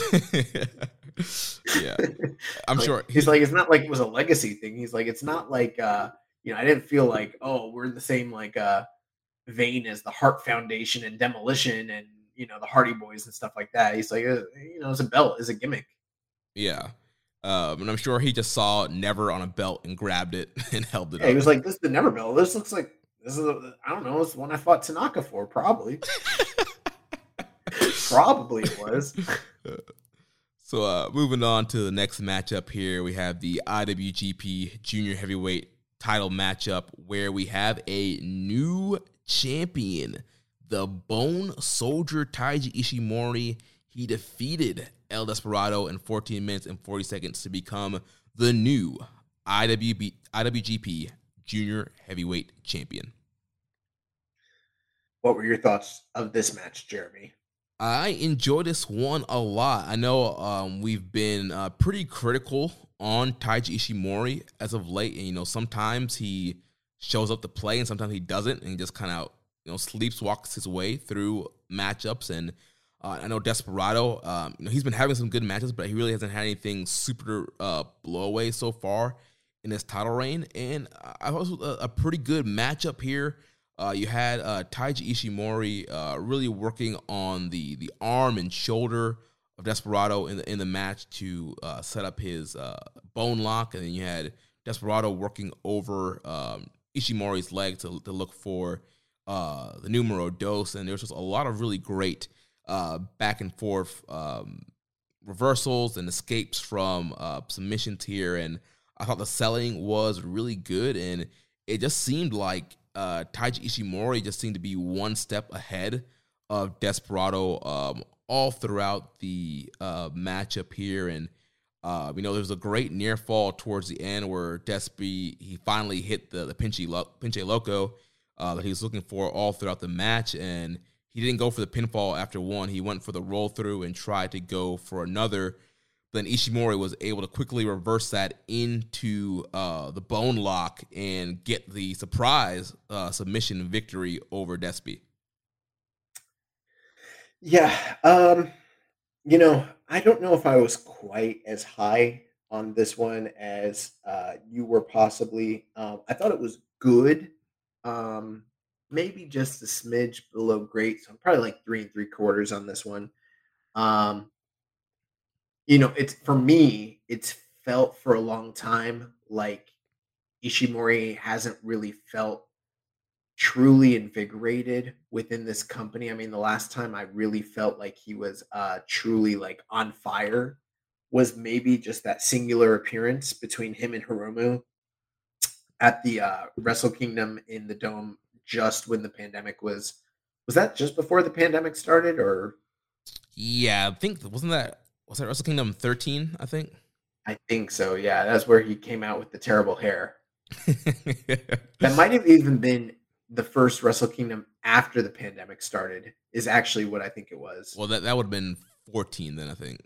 Yeah, I think that's the one. But in either case, I mean, since then, I recall when he beat Hiromu was carrying the title, and he beat Hiromu for the title, and then dropped it back to Hiromu, and that kind of seemed like unnecessary, and I was surprised by it. And granted, the matches were good, but it was just sort of uninspired. It's kind of how I felt here. I do think that, like, obviously Desperado is an incredible talent, but this sort of felt indicative of his entire like title run. I feel like for some people, for the diehards of New Japan, Desperado is like the guy. They love him and they feel like he is like this christened anti-hero, established man within the company. But his run at the top has been sort of plagued by a lot of listless matches, dead crowds, and it kind of reminds me of how how Ibushi's title runs at the top and his like tournament wins have kind of been plagued with some of the same sort of elements where like it's viewed as lesser than because it happened during this down period in the company's time. That's what this feels like to me. Mm-hmm. Again, the match was fine, but there was hardly any build. I didn't expect the title change to come here. It feels sort of like, why would Desperado lose the belt just before Super Juniors? Mm-hmm. That almost feels like a demotion. At the same time, we are seeing where him and Hiromu are slotted as the top two main guys going into the tournament. I'm not really a big fan of that because, I mean, why are they putting the belt on a guy who's going to be hardly main eventing any of the nights during the Super Junior tournament in general? Maybe that's necessary because of all the other outside guys they have coming into the tournament. I don't know, but I wasn't a big fan of this this title change here. Just kind of seemed to come out of nowhere. At the same time, I mean, I can't fault the actual wrestling itself. The wrestling was fine, good match. But there's a part of me lately, Jeremy, there's a part of me that's longing for the truly great days of the junior division. Feels like a long time since we've had the flips that we've come to know in this junior division. And I mean, I'm going to say it right here. I've kind of really like tried to avoid doing this sort of thing, but like you compare New Japan's junior division right now to what we see every single week on AEW Dynamite, and it is night and day. The shit that they're putting on in major shows in New Japan and during the Super Juniors does not live up to the average flippy junior style match in AEW, period. Yeah. Like if like I know that they don't have a junior division, but if you compare like what's going on in that company with Ray Phoenix and Dante Martin and Wheeler Yuta and Darby Allin And the list goes on and on. There's probably other names that I'm kind of forgetting. Young Bucks. The Young Bucks, you know, Pac, they fucking kill this junior division. They just do. And I'm not sitting here saying we've got a bad junior division. We don't. But people act like this junior division is so good right now. And I don't know, man. Like my memory goes long, but like, it was just 5 years ago. We had Will Ospreay and Dragon Lee and, Hiromu Takahashi, and like those dudes were putting on like all-time classics. And when was the last time we had an all-time classic match in the junior division? Was it probably like Hiromu and Despy? And even that match I wasn't even that high on. Yeah, I mean, I would say probably maybe Hiromu and Ryu Lee. That's a candidate. The last time there was a really, truly, like, incredible, out of this world, match of the year caliber junior match was Hiromu versus Will Ospreay when Will Ospreay left the division. And when he left the division, that division fucking died, bro. That's the real truth here that no one wants to talk about. We want to talk about how great, Despy is, and Despy's good, but Despy's not great. You know what was great? Will Ospreay, bro.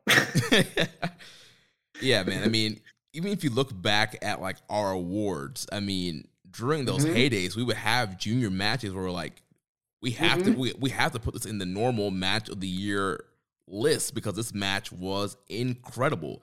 You look at 2019, you look at, Shingo and Ospreay, that Super Junior Finals, the run that Shingo was having, all those matches that Ospreay was having. You had Dragon Lee coming into the company. You had Bandito there, and there was just so many great matches. I know you're not a big fan of like the Hiromu Ishimori match from 2018, but a lot of people even like love that matchup. And bro, compared to what we have today, I would do crazy things to have that match. To have that kind of caliber quality of match in today's junior division, like fuck, Yeah, and we know that the junior division was hurt by the pandemic. Foreigners weren't able to come in. They weren't able to really partner with outsiders or outside companies to bring people in. And yes, the Super Junior lineup looks very good. We're getting back to the roots of the junior division. We're having outsiders. We're having, El Lindemann from GLATE. We're working with other Japanese promotions. Like we're getting back to that. I expect there to be several great matches in this year's tournament. Even though I did like this championship match a lot, but I would not go as far to say like this was on pace or on level to junior title matches that we were getting pre-pandemic. And obviously Despy and Ishimori, I mean, they're not the most flippy-do guys. They do work a lot of submission-based kind of stuff, and that's what they did here. And when you watch your junior wrestling, you want to see the cool spots. You want to see the cool moves. We didn't quite get that here, but I did think it was good for a title match, like you mentioned, that didn't have much bill. And I don't know, the title change popped me because I assumed that Despy was gonna moonwalk in the Super Juniors as a champion and a big submission upset victory. I don't know. I was into that. And to a certain extent, maybe that's a really great thing for Desperado from the standpoint that his eligibility to win the Super Juniors is that much more more so. He hasn't won the tournament yet, has he? Didn't he? Did he not win last year, or did Hiromu win? Hiromu won last year, and Hiromu won last year. Desperado was the champion, right? He finaled against Hiromu the year before, so like, who knows? He might be a really great candidate to potentially win the tournament, and I'm okay with that. In fact, that makes logical sense to me. But I don't know. It's hard for me to sit here and like there are probably some people listening being like, bro, you're bearing a 3 3/4 star match. Match was good. Yeah, but we got standards. This is fucking Shinhan. This is New Japan Pro Wrestling. This is the IW. This is the house that fucking Liger built, okay? And that's not gonna cut it. In the Fukuoka Dome? Come on, bro. Come on. All right, let's move on to the semi-main. Congratulations, Taiji Ishimori. Another one for Bullet Club. Bullet Club. Let's move on to the semi-main event here for the IWGP United States Heavyweight Championship. We're crowning a new champ. The championship was vacant due to Sonata's orbital bone injury. Had to vacate the title here. And we have a new U.S. champ. The Ace rides again. Hiroshi Tanahashi defeats Tomohiro Ishii 23 minutes, 20 seconds, and this match was absolutely incredible. I love this matchup so much. Bro, take everything that I was criticizing about the previous match and then flip it for this match. You want to see junior style, hard ass wrestling, high flying, the levels that I'm talking about. This is what I'm talking about, bro. If Tanahashi and Ishii could drop a couple kilos, bro, put them in the fucking Super Juniors. That would be okay, bro. That's the story that someone needs to pitch, dude. Listen, I don't know who has the inside track to Tanahashi right now, but what if someone was like, you want to revitalize your career? You want to break some barriers and do something that's never been done before? Juniors. Dude, I don't think Tanahashi can cut. I know he's great at having these miraculous weight cuts, going into dome season, but I don't know if he can get down to. Bro, you get him with the right nutritionist. I guarantee you, this guy can cut. Put him in line with Tangaloa. So here was my issue at the start of the show. You were like, match of the month, and you were like, I'm kind of torn, and I was like, I'm not torn at all. There was no question what the match of the month was. It was Ishii and Tanahashi. I forgot it that was in May, and I was like, if you're trying to tell me Will Ospreay versus Mox was better than this match, you're wrong. This is the match of the month. This might be like, I don't know if I'm there yet, but it might be my match of the year for New Japan right now. Oh, wow.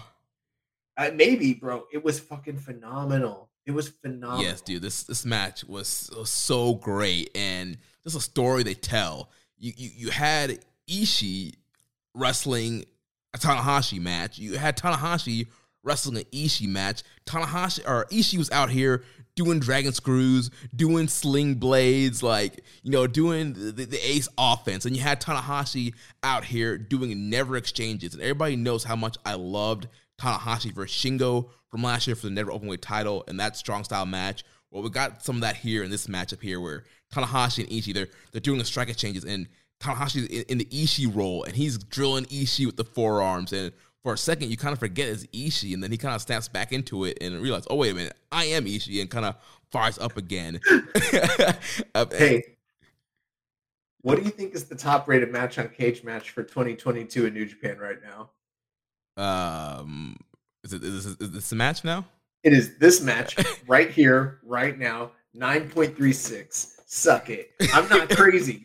I'm not crazy. I'm not saying I was a coward. I went 4 3/4, 4.75. But dude, I was up off the couch in this match. I loved all the exchanges. We got our big, kick out at one spot. I lost my mind when Ishii hit the brain buster and Tanahashi kicked out. Like, he hit the brain buster. I was like, Ishii won. Yeah. I'm like, Josh is getting his wish. Like, Ishii beat the ace up. Like, this man's getting the strap. And then Tanahashi kicked out. And I was like, what? Well, the funny thing was, Chris Charlton was like, when have you ever seen someone kick out of his brain buster? And I was like, didn't we review a Masato Tanaka match where he kicked out of the brain buster? But we were like shocked by it because it was like, 2013 when that could still happen. Yeah. So suck it, Chris Charlton. You don't know as much as we do. And then the big callback, the one time that Ishii beat Tanahashi in the G1, he used the Ishii driver, and he was going driller. He was going for that, but Tanahashi was able to reverse that. We had Tanahashi hitting a brain buster on Ishii. That was absolutely nuts. And dude, these guys back and forth, great strikes, great reversals, stealing each other's moves. Dude, this was beautiful professional wrestling right here. There was so much I loved. Everything that you just mentioned, it hit it right on the money. There was the one point where Tanahashi was trapped in the corner early on in the match, and Ishii's just like not nose to nose, but almost chest to chest with him, and he's just like forearm. Tanahashi is hitting Ishii, and Ishii's just no selling it, and he's just taking them, and he's not backing up. His arms are just like, on the ropes, and he's just kind of centered there. And I was like, oh, it's gonna be that kind of match. Now, granted, it's Ishii and Tanahashi. We knew this was going to be phenomenal. Mm-hmm. And, based off their previous history, that's no surprise. They've got 5-star matches, on deck. They've already done that before. Right. So it's no surprise. But with no build, hardly at all, except for just one press conference this week, they went out there and they fucking put on an incredible match. Some of the comments that Ishii made prior to this match, talking about Tanahashi living in the past and holding on to the flowers that he's received, and kind of like telling Tanahashi that like it's a new day and he's gonna make him like eat like all the like losses that he's fed him and everything like that. I was like, come on, dude. Like, you guys know how much if you're a longtime listener, you know that likely my favorite wrestler is Tanahashi. He pointed at you. Yeah, he pointed at me. But I've been waiting for Ishii to win a singles title in New Japan that's not named Never, And I was like, I even went as far as like I found a photo this week, an old photo of like Ishii holding up the ROH television title, and when they announced that he was gonna like first they announced this, but then they also announced that he's challenging. So I like hyperimposed the Impact title on that title, but I made it look super janky, so like it's very obvious that it's fake, and I like shared that with everybody.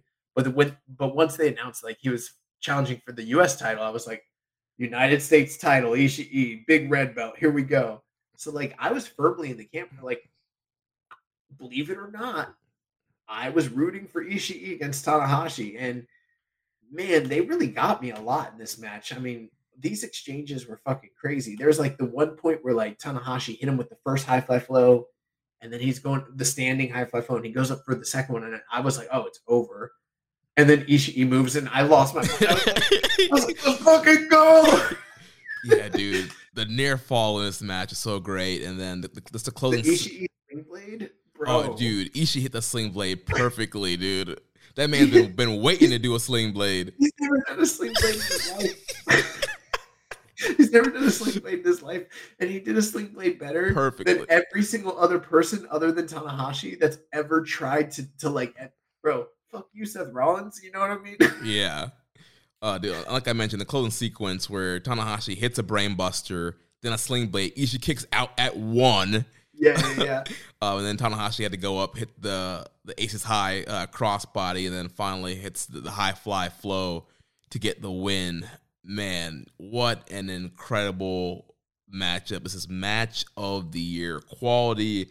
I think it's a potential strong style fight of the year contender. So great.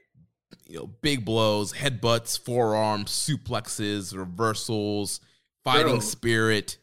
It's just so crazy because, like, I know that we like are made to eat our words all the time when it comes to Tanahashi, but it's like he really does come out here sometimes and he looks bad.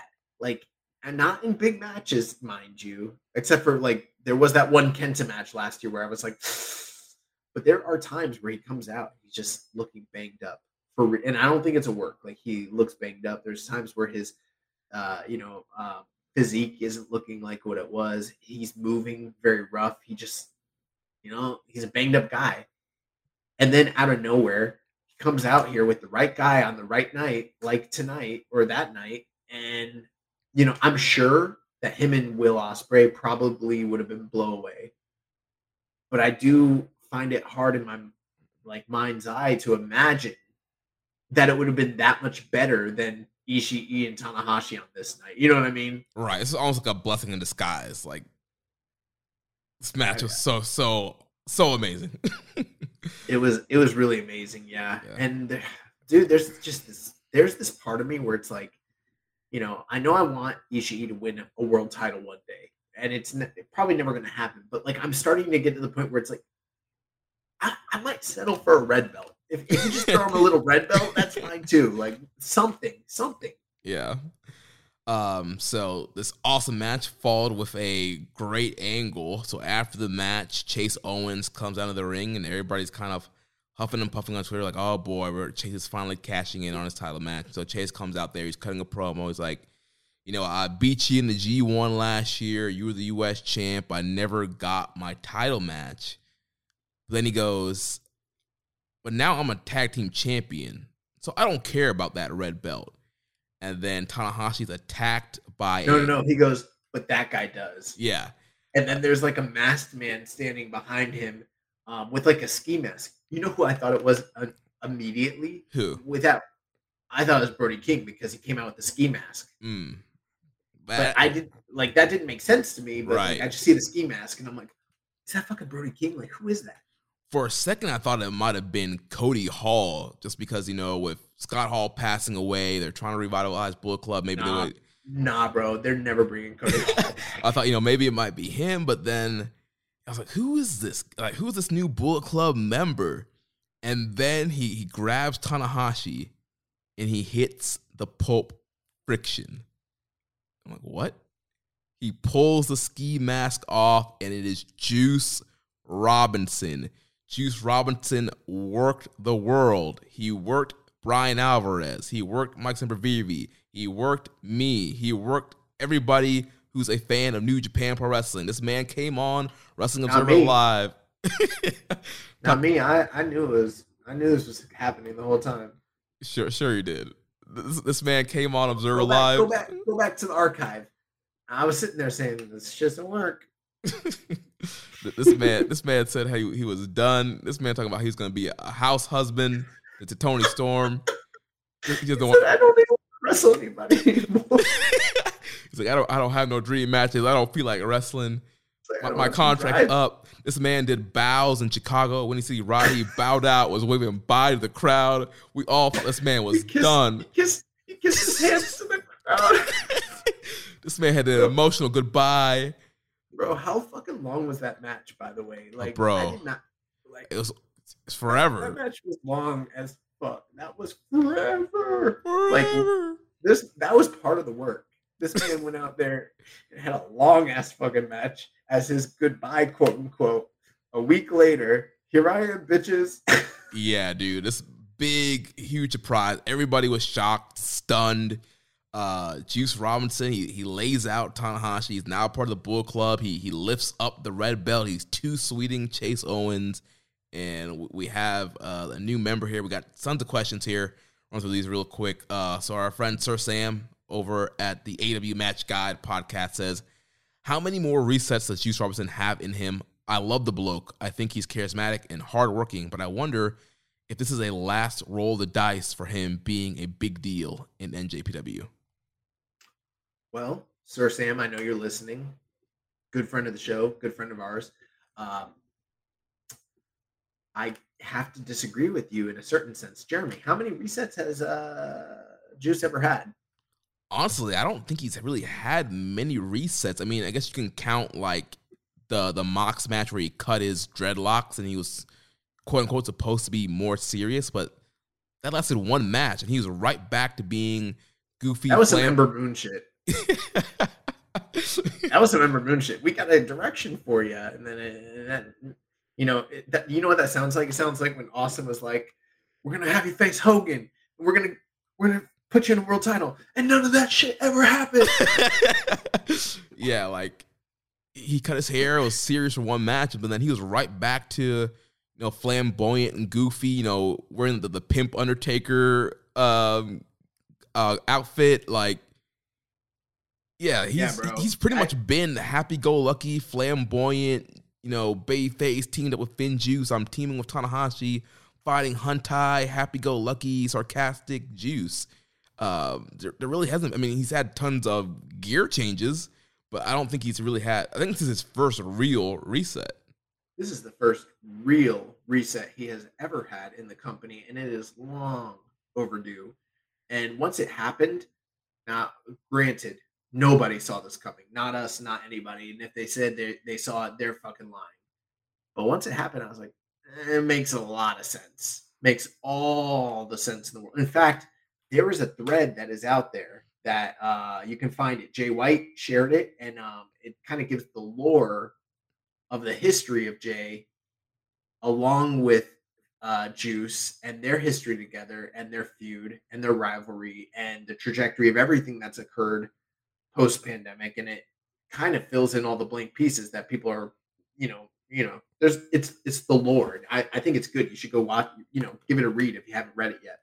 Yeah, that was a great Twitter thread, and yeah, so much history between Juice and Jay White, and great reasons for Juice wanting to join Bullet Club. He was stale, stagnant in Hantai, not getting very far. He's like, you think I want to be the guy that's getting beat up forever? I'm teaming with David Finlay forever. Like, this man has goals and accomplishments he wants to make. Now, I've heard some complaints and I've heard some criticisms.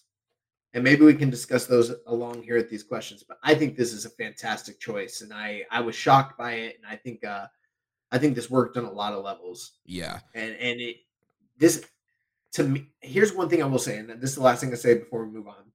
As far as the last big roll of the dice, I don't think they've ever really made a big roll of the dice. They put the U.S. title on him, and they never seemed committed after they gave him that big run. After the big win over Jay, they never seemed committed to actually go with him as a top guy in that position after that. And that's pretty much it.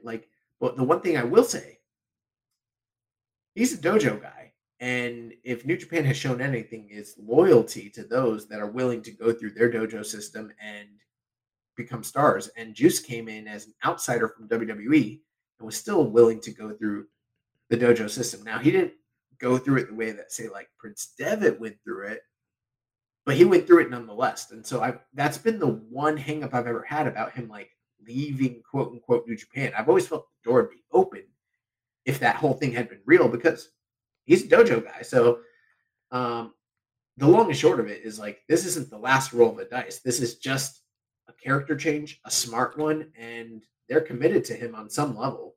Yeah. MJSPR says, Juice looks like Tampa Bay wrestling legend and WWE mainstay, The Disciple. Discuss. I didn't think of that. Did he look like Ed Leslie to you? A little bit, with the jeans and his kind of leather vest gimmick he was wearing. I could see Disciple vibes from him. Yeah, I guess I could see that. Rambo and Slam Pick says, is Juice's debut of Bullet Club enough to get him back on track to the momentum he had in 2019, or does he still need more to regain his focus and trajectory? There's a few different ways of looking at it. There are some hurdles. I think one of the biggest hurdles is the fact that there's no IC title, and that IC title really held a pretty important role within the company. And now that that's not there, it makes it hard for, like, guys coming up to, like, have that barrier of entry. You know what I mean? Mm-hmm. Because now all there is the Never in the U.S. title. And he's kind of in that weird, strange limbo where he's sort of competed in those divisions, but now those divisions have changed. We've talked about this in the past. Also, Bullet Club has a lot of success right now, but they're sort of bloated. But I will say this, and Jeremy, you answer this question for me. Tell me, how many people exist in the Bullet Club today that you think are better workers in a one-on-one scenario than Juice Robinson? Not many. You got Jay White. Name me another one.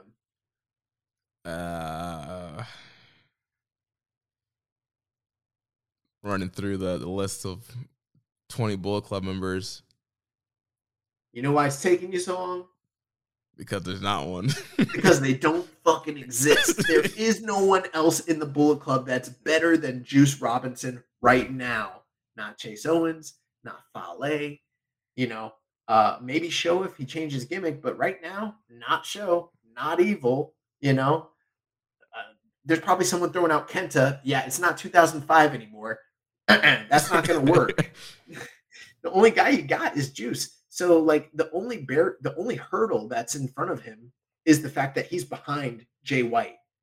Putting that aside, sky is the limit for Juice Robinson in this role with those colors and that logo and the handcuffs off, Mm-hmm. if he's allowed to be a bad guy and come out and like he's pushed the way he deserves to be pushed, but is allowed to wrestle the way that we know he can wrestle, who fucking knows? Now, I'm not saying it's gonna work out, but bro, considering some of the bangers we've seen him have in the past with guys like Ishii and Kenny Omega and Ibushi, and the list goes on and on. Why not? Why couldn't he be a top tier guy? This is the thing we've been waiting for years. Now's the time. Yeah, I think potentially Carl Anderson could potentially maybe get in his way. I'm not saying Carl's better than him. He could. Obviously, Carl's more established at Bullet Club, and we're already seeing him get another title match. So that could potentially get in his way. But I do think, there's a ton of potential here for Juice to kind of rise up and become that new kind of number two, kind of fill that Tama Tonga spot as number two behind Jay White, and really, run with the ball and be a U.S. champion and be that number two guy in Bullet Club. Very possible. And then who knows what's going to happen when the potential, perceived split occurs. Where does he fall into all that? Who knows? Right. Typhoon says Juice Robinson in black and white feels so right. A guy that's fed up with being overlooked and ready to take his future into his own hands. Do you think Juice will do anything great with this makeover?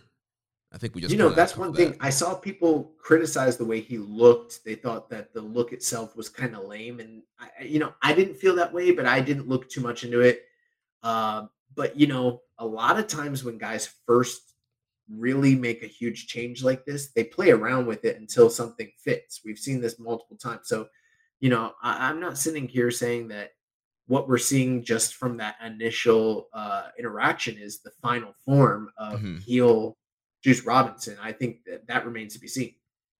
Yeah, I mean, and you want to talk about appearance. I mean, look at all the stuff that Juice has worn over the years, and some of it not good.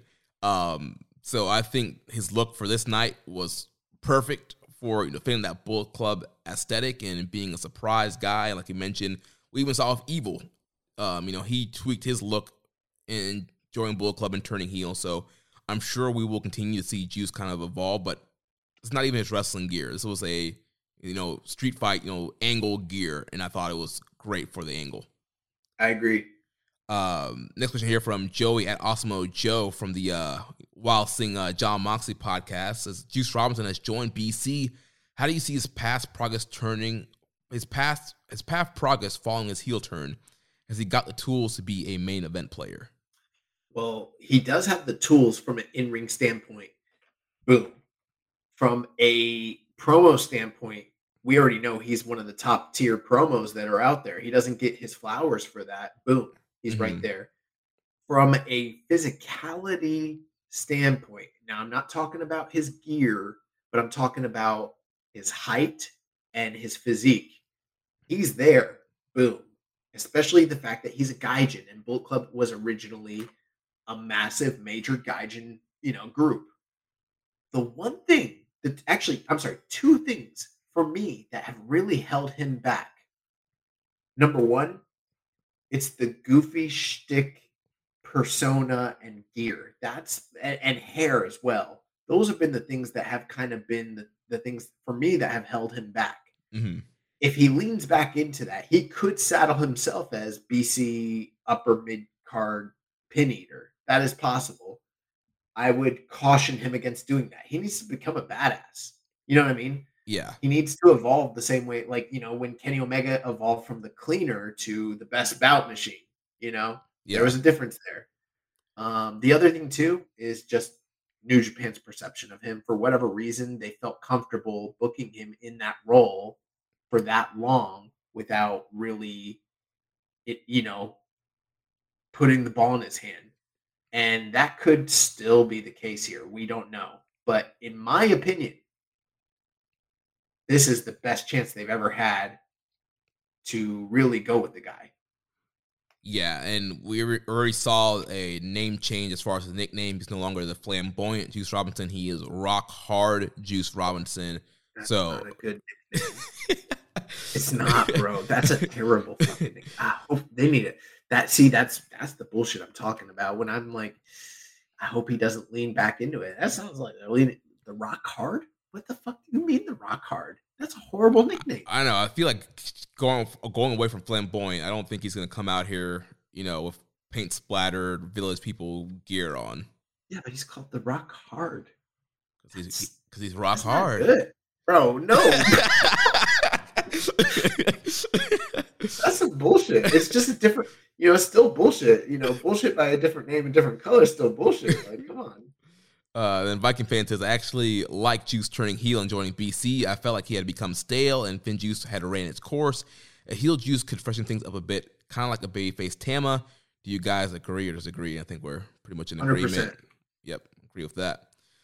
So last matchup here, the main event of Wrestling Dontaku 2022, the IWGP World Heavyweight Championship matchup.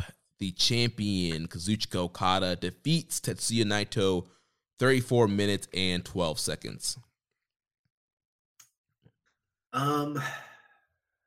This might be the least amount of dialogue I could possibly put into a truly great match. This was a quintessential Okada and Naito match. They did a lot of the same great things that we've seen in the last two matches and then kind of built on it. It was a great match for this audience on this night in this crowd.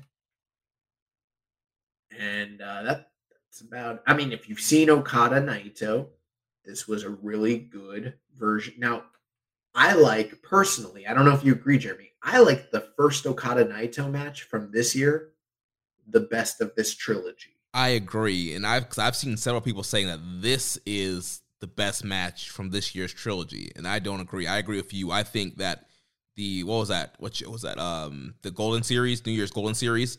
I thought the February match. Yeah, the February match. I thought that was the best. I think I went 4 3/4 on that one. It was really good, and I felt like it was good because they kind of broke away from a lot of the trends and styles that they've had in the past, and they kind of did some fresh new things. And even Naito hitting the in that match, he hit the fucking Stardust press, and Okada kicked out and everything like that. And in this match, it just, I can see why some people might like it more. It's the bigger stage. I felt like they put in the most effort in this one, but it was a longer match. The one good thing I will say is they, in between the first and third match, and taking into account all the multi-man matches they had and tag matches, they really tried to work in that story of Naito not hitting the Destino and Naito pinning him with the jackknife, and those came into play in this match. There were, and everything like that. And ultimately, man, I don't know. I think I'm like a little bit over Okada Naito at this point. Mm-hmm. I don't want to take anything away from the match because I'm sure for most people watching it was really great. It's probably like 4.5 stars, maybe more depending on your tastes. But this is not me detracting from it because it was great. But for me, it's just too much in a short period of time of this particular match. I don't have negative things to say about it, but I don't have too many more things to add to it. I felt like they went out there, they told their story, and I'm kind of hoping at this point that my prediction about them being in the same block in the G1 is not correct. Yeah, my thoughts are very similar to yours. I thought it was a great main event. I went 4.5 stars on this matchup, but like you said, it was a great Okada Naito match. If you've seen a great Okada Naito match, you kind of know what to expect. And we had all the great Destino reversals and Rainmaker reversals, and Naito working on Okada's neck and Okada working on Naito's knees, and all the great near falls and sequences here. It's definitely, if you haven't seen it, I would definitely say go out of your way to watch it. It's a great matchup. You did a great job there. Literally, Okada working on the knee, Naito working on the neck. That's their match. Then there's a bunch of near falls. Yeah, the one thing that was probably a little bit different, there was a lot more there was a lot of slapping sequence here. These guys were doing a little strong style, little slap sequence here. Yeah, they did the big match New Japan thing where they do the thaw final, and then after all the near falls, they fall down and then they sell for a while, leading to the true finish. That's something that you typically don't see in New Japan very often, but more so you don't see it except for like in your like Wrestle Kingdom style matches. So it was very clear that they were attempting to like do the like the penultimate, like holy fuck, like they're going all out here, and I thought it was effective.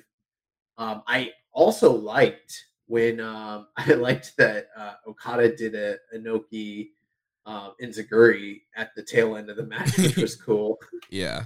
But it was one great spot where, Okada, he's been using the landslide tombstone to, finish his match and set up the Rainmaker. He did hit a landslide here, but he was so exhausted, he kind of failed to follow up. And so that was a great kind of, moment in the matchup, which then Naito went for the Stardust Press after that sequence and missed big time. And then again, leading to their back and forth sequence. And like you mentioned, towards the end, Okada, he hits that Inoki Inzaguri.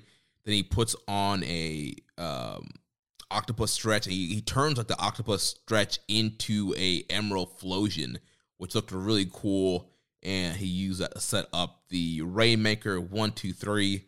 Okada retains the title, cuts his post-match promo, sends the fans home happy. Then Switchblade, Jay White's music hits. Jay White walked to the ring with Gato. Before he can say anything, Okada, knocked the mic from his hand, held the title up, and then Gato attacked Okada. White joined in. Okada started to get the upper hand again, but then Jay finally hit him with the Blade Runner. Holds the belt up high. Jay is, hyping up Bullet Club. The whole Bullet Club that was in Japan comes out, except the House of Torture.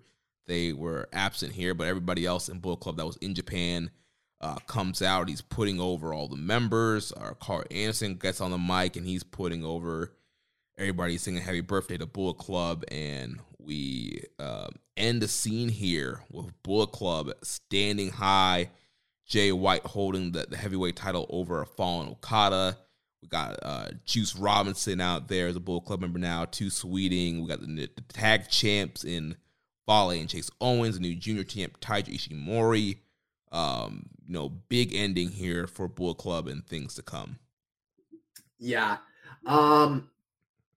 Very, very surprising that Jay was in Japan. We've had a lot of questions about when he's going to return. Well, you got your answer. So hopefully whatever situations he had going on with his visa and his citizenship here and the green card and all that in the States have been worked out. Hopefully that's good to go. Looking forward to that match. It's been a long time since we've seen Okada and Jay mix it up. So, that seems somewhat fresh now. One thing I wanted to point out, obviously this is Okada's first IWGP World title reign, but technically speaking, I mean, he's had 5 IWGP heavyweight reigns prior to this, and he's been like the main guy in the company for years. And you kind of go back to like that 2016 to 2018 reign where he broke all the records. Over the course of his 2 title reigns from 2016 to 2020, there were like 2 stories that were kind of told. The first one, if you notice, when he did the really legendary reign, it was a story of him having war after war after war after war after war and facing bigger and bigger challenges and having to, through the course of that time, find more offense to put these guys away. You know what I mean? Yeah. And as he was having to dig deeper and spend more of himself, eventually he ran into Kenny Omega and he just didn't have enough to like beat him on that night. And that was kind of, everything he had done up to that point caught up to him.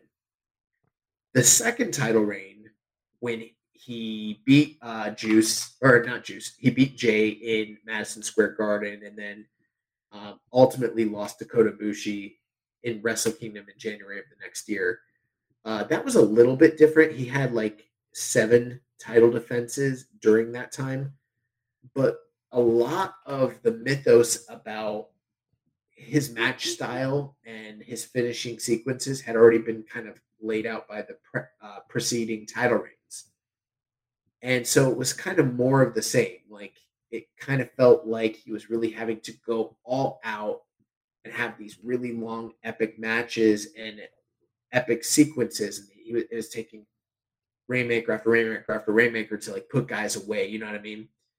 This is different right now. What we're seeing with him at this stage, where now this one was a notable exception. It was a little bit longer, but most of these matches he's having are A, shorter, and then B, he's putting them away with one Rainmaker. And I think a lot of that was set up in the prior years by him kind of relying on that money clip that kind of set the stage for the revitalization of the Rainmaker.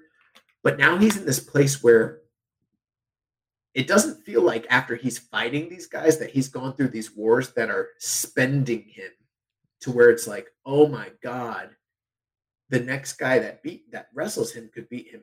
He feels, in my opinion, as crazy as it sounds, for the first time in his entire run in New Japan, as like not just the ace, but like the ace where it's like, can anyone fucking beat this guy?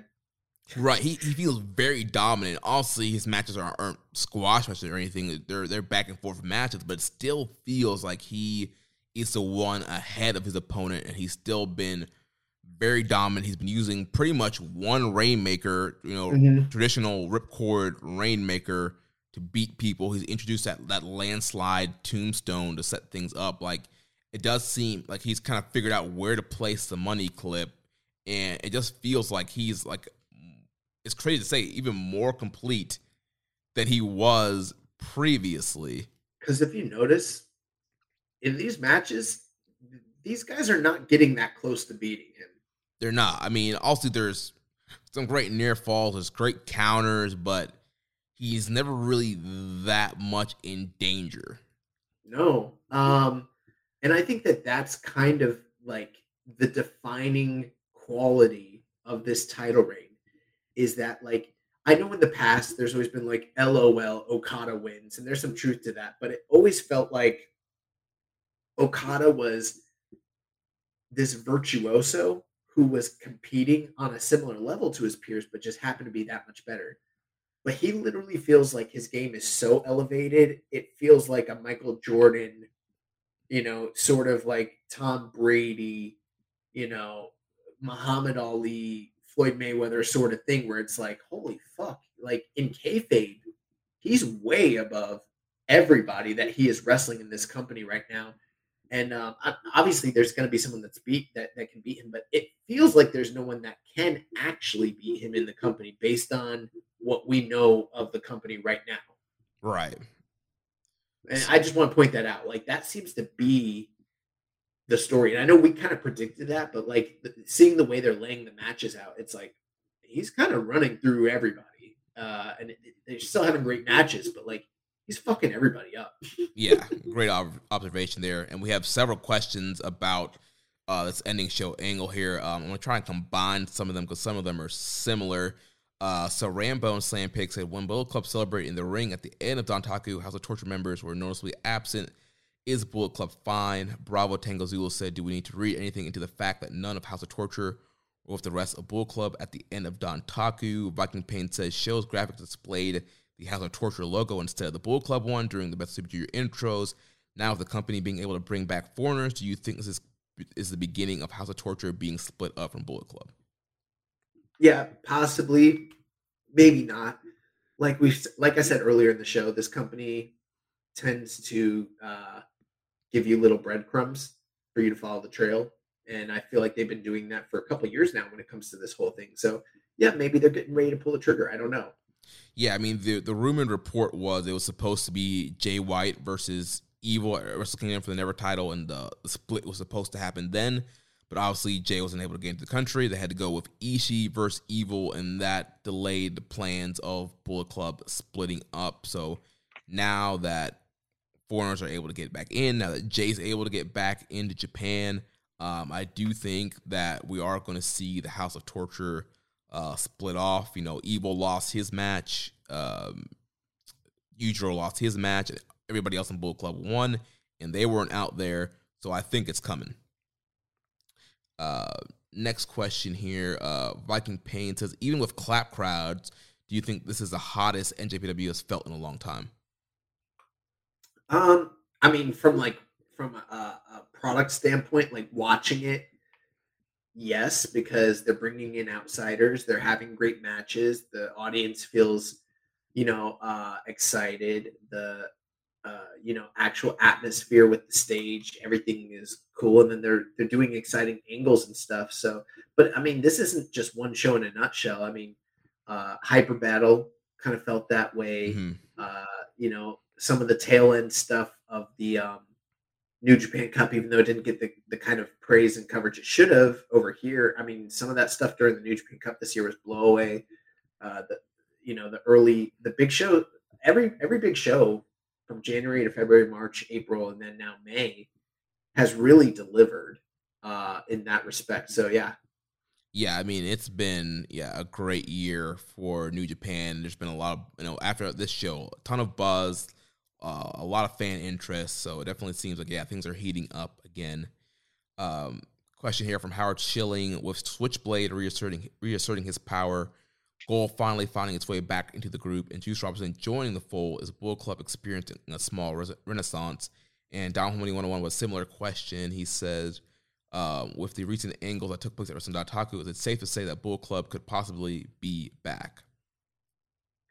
Yeah, I mean, that's exactly what this was. I mean, this was them revitalizing the Bullet Club, which it makes sense considering the crossover with AEW and Impact and how important that Bullet Club brand has been in the past in the West, and strengthening it and revitalizing it is important. Plus, we talked, last month about how, the one guy that hasn't really fought Okada in a while and is poised for big things upon his return is Jay White. Mm-hmm. I will say this, Jay's probably the one guy that if I were to say, other than like maybe Kota Ibushi, and I'm not saying that's happening, but like if you were to tell me that who's the one roster member that put against Okada prior to G1 could dethrone him, it would probably be Jay White. I'm not saying it's going to happen, but like he's probably the most likely candidate at this time, especially thinking about history and thinking about the role that a strengthened heel Bullet Club with a lot of outside interference and shenanigans has played in, ending the reigns of guys like Okada and Tanahashi. There's a lot of precedence there. Yeah, and with Jay White, I mean, there's a history there of Jay being, having Okada's number, that quick win at Wrestle Kingdom, and it just seems like Jay's always kind of had Okada's number in some way. So, yeah, I mean, where did Jay White start? Right. Chaos. Yeah, it all goes back to Chaos and Okada. Everything goes back to Chaos. Oscar Rooney asks, he says, we got plenty of top heel foreigners, but do we need a top babyface foreigner? Probably at some point. I don't think they have one right now, but yeah. Yeah, well, I mean John Moxley's probably the closest thing. Right, and I feel like Sabre is kind of been leaning in that direction more and more. Also, he's still part of Suzuki-gun, still more of a heel faction, but I feel like he's been cutting those, Japanese language promos. He's been having these really great matches. I feel like if they really truly want to, they could go with Sabre in that position. Downway 101 asks, where does Kenta fit into this whole Bullet Club situation? Does he stay loyal to Tama or does he go with Jay? Well, at this point, regardless about how Kenta fits into the equation, the whole thing with like Tama Tonga, to me, is a done deal. He's out of the group. He's fully Hantai. And unless unless we're talking about Kenta completely doing a 180, like he got his ass beat so bad by Tanahashi. And he's like, fuck, I got to follow you. Like, Right. Then it's a moot point. But I do think it's an interesting, and I don't know what's going to happen, but I mean, to me, and other people might disagree, it was feeling like what was his role in the Bullet Club altogether back in January? I mean, seeing him do some of the crossover stuff with Noah and on like the I think he was poised to wrestle with the Noah side during the crossover show, if I recall correctly, Yeah, right? yeah. Some of that was like a little suspect to me too, where I was like, why isn't he wrestling with Club? Maybe that was just a special one-off for the show, but I'm like, for a little while, it's kind of felt like he didn't have a great fit in the group anyways. So maybe he comes in, maybe he is still part of Bullet Club, maybe he's not. I don't know. Yeah, I mean, it's kind of a wait and see thing. I mean, I could easily see him just kind of falling in line and just being part of Bullet Club and no major, story changes there. Also asked, after his second unsuccessful attempt at winning the IWGP Heavyweight Championship, what does the future hold for the ungovernable one Tetsuya Naito? Is a G1 win in the future for Naito? Well, we'll talk about it. I mean, he is due for surgery coming off this match, and I know you've got the report on that. As far as a G1 win, I don't know. It's always possible. I think I've projected that in the past, but I'm feeling less and less likely. It's feeling less and less likely that that's the case. Yeah. Yeah, we'll see what happens there. We'll talk about his surgery here in a second. But last question here from Scarlet Witch Fanboy. He says, I've only watched since 3 months. I heard that NJPW 2010s were pretty good, and since the pandemic, NJPW has been on a downward trend. Now that Dontaku happened, is it getting better again, or is it still bad? I think that things are moving in a positive direction across the board, which is a good thing. So, yes. Yeah, things are definitely getting better for New Japan of America and for New Japan proper in Japan. Also, there's still some hindrances on both sides, but things are getting better, and we are definitely moving in a better direction. Also, just watch Ishii and Tanahashi and tell me that this company is in the shitter. Right. And even though the pandemic was a down period, there were still some great matches and stuff that was happening during the pandemic. So. I mean, that's like underselling it. I mean, if we're honest, no other company was putting on during the whole course of the pandemic, no other company put on as many great classic matches as New Japan, period. Best in-ring product. Yeah. So real quick here, we have a update about Tetsuya Naito. So Tokyo Sports reported that Naito will be having surgery on his right eye to repair some superior oblique muscle paralysis, which has been causing him to have double vision. So yeah, he wrestled this match with Okada with double vision.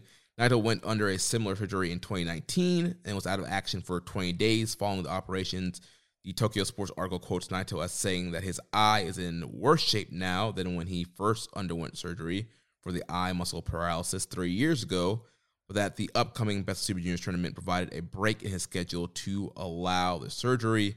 We had a question here from Mike and Payne. How long do you think Naito will be out for his eye bone surgery? Do you think he'll miss the G1? That's not something I can answer. I have no idea. Yeah, I mean, if it's going to be the same recovery time as the first surgery, then, you're looking at 20 days. You're looking at him potentially being back in time for Dominion, back in time for Forbidden Door. But also, we know some of the comments in Tokyo Sports can be a little bit worked. So Naito saying it's worse than last time. If it truly is worse, maybe it'll require a longer recovery. No idea. So moving on to the next thing here, we had 4 title matches announced for Dominion June 12th in Osaka Joe Hall, coming off of this big Wrestling Dontaku show. So Kazuchika Okada will defend the IWGP World Heavyweight Championship against Switchblade Jay White. The Never Openweight Championship will be on the line when Tama Tonga defends against Machine Gun Carl Anderson. Bad Luck Fale and Chase Owens will defend freshly won IWGP Tag Team Championships against United Empire's Jeff Cobb and Great Okan. And Shingo Takagi will put up the provisional KLPW 2022 trophy against Taichi. And we had several questions here about these matchups. So on Okada and Jay White, Typhoon asks, is Okada actually going to drop the belt to White, or is this just another way to make Okada look better than everyone else? People don't like Okada, it sounds like sometimes. Like there's a lot of like weird shade thrown at him. I don't know, it's almost like he's not literally one of the absolute all-time greatest, literally one of the top 5 or 10 best wrestlers that has ever lived in the history of humanity. I don't know. Yeah. And kind of a similar question, Les Commission 7252 says, is it smart for New Japan to have Jay White beat Kazuchika Okada at Dominion for the IWGP World Championship and then at Forbidden Door challenges or defend the belt against CM Punk, whether Punk does or doesn't win the AW Championship at Double or Nothing? Without Okada as champion, he'll be most likely be in the main event either against Danielson or Punk regardless.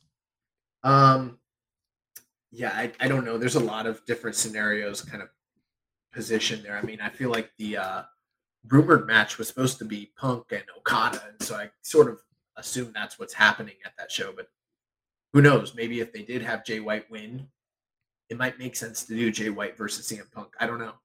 But yeah, I think if there was, like I said earlier in the show, if there's one guy that it would make sense to win the title from Okada prior to the G1 to set up future stories and what have you, Jay White probably is that guy. I don't know that that's the way I would do it, but he's the biggest threat by far since Okada won this title. Yeah. I mean, again, I feel like a title change. I feel like kind of a cool thing with Okada's title matches this year, even though we've kind of been predicting that Okada is going to like have a long reign. A lot of his matches have been where either guy could win. I mean, Sabre could win, Naito could win. Again, here I think Jay White could easily win, and then that frees up Okada to have a non-title dream match at Forbidden Door. But again, I could easily see Okada winning and defending that title at Forbidden Door. I mean, we've been saying for a while now that Okada's probably going to go into Wrestle Kingdom as champion. I still kind of feel that way. Yeah, me too. I definitely disagree with that idea that they're just having him look better than everyone else just for the sake of, for right. what? You know what I mean? It's all about business. We've said it over and over again. When New Japan was most profitable, because Kazuchika Okada was on top, they're trying to, recoup from the pandemic. So who do you put the belt on? I don't know. The guy that made us the most money, Kazuchika Okada. Yeah, exactly. Question about Carl Anderson. Hawaiian Punch TV says, if Carl Anderson wasn't so loyal to Gallows, who would be a guy on the roster that you would like to see the tag team specialist partner up with? I don't know. Yeah, I don't really have anybody in mind. I think I'd rather probably just see him as singles. That's probably my answer. I mean, it's not like, oh man, I'm just really hoping that Carl Anderson and Juice Robinson are going to tag. Like, I don't give a fuck. Like, I've seen enough Carl Anderson tag team matches to like hold me over forever. A couple questions on KOPW. Typhoon says, what do you guys think about a KOPW match with a 30-minute time limit, and once a pin or submission is recorded, a clock starts for the victor. The clock continues to run until the opponent scores a fall himself, then his clock starts running. At the end of 30 minutes, whoever has the most accumulated time as King of the Mountain wins the match. No ring allowed. Penalties are assessed in the form of clock stoppage or time reduction for throwing an opponent out of the ring or leaving the ring on your own. This is my own specialty match I made many years ago. Don't be too harsh. Haha. There's no reason for me to be harsh because this, granted, I will tell you this, my first knee-jerk reaction is like, that sounds a little convoluted.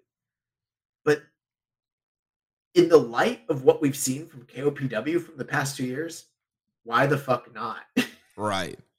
Like, why not? This doesn't sound that far off from what they've been doing. So, sure. Yeah. And it's plausible. This is something I a trillion% see them being possibly like able to do, because it's another just straight singles match variation with just some like nuanced rules thrown into it. They're never gonna do a cage match. Right. Viking Pin says, I actually really like Taichi and Shingo's KOPW match. If this is the direction they're moving KOPW in, then I'm all for it, but I still feel the trophy's a bit too goofy to take seriously. Do you think getting rid of the trophy for maybe a title belt would change up the perception and tone of KOPW, or are you guys okay with the trophy? Listen, I think that the whole idea that you are not the real champion, that you're just the provisional champion until the end of the year on the last day, when literally you were only awarded for the end of that show, and then starting on the next show, you're no longer champion is the most convoluted shit in the world. And for a gimmick that is so convoluted, that has matches that are so convoluted, why not just give him a dinky trophy? Like, this doesn't deserve a title. This does not deserve an actual title belt. I'm fine with the trophy. Have at it. Yeah, I mean, it doesn't bother me. I think the trophy works perfectly for this gimmick, and yeah, I think adding a championship belt wouldn't really help because, again, like you said, the whole provisional thing and it changing every year, kind of whack. Dan Coffin says, "What stipulation would you like to see for the KOPW match at Dominion?"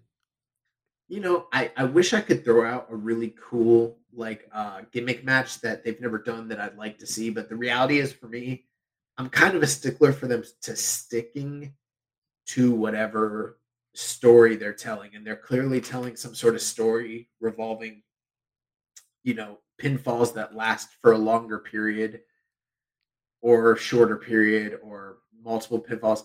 So I'm fine with it. Just do another fucking pinfall match and see if I fucking care or whatever.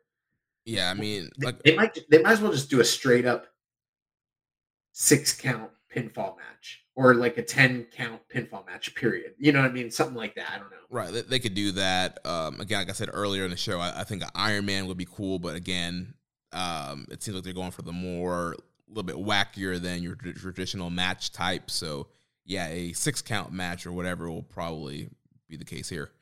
And then last question here from Les Commission 7252. What surprises or returns are y'all expecting at Dominion?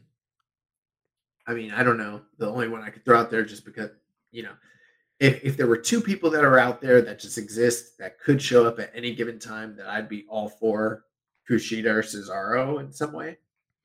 Yeah, I mean, with Dominion being right before Forbidden Door, I wouldn't be surprised if we saw some AEW guys showing up to do some angles to build to Forbidden Door. Nice. All right, so going to try and run through some of this stuff here pretty quickly. So we can run through it super quick. Yeah, we have the conclusion of the Strong Style Evolve Tour that took place here in St. Pete, Florida. This past Saturday, show opened up with DKC defeating Kevin Knight in a good Young Lion opener.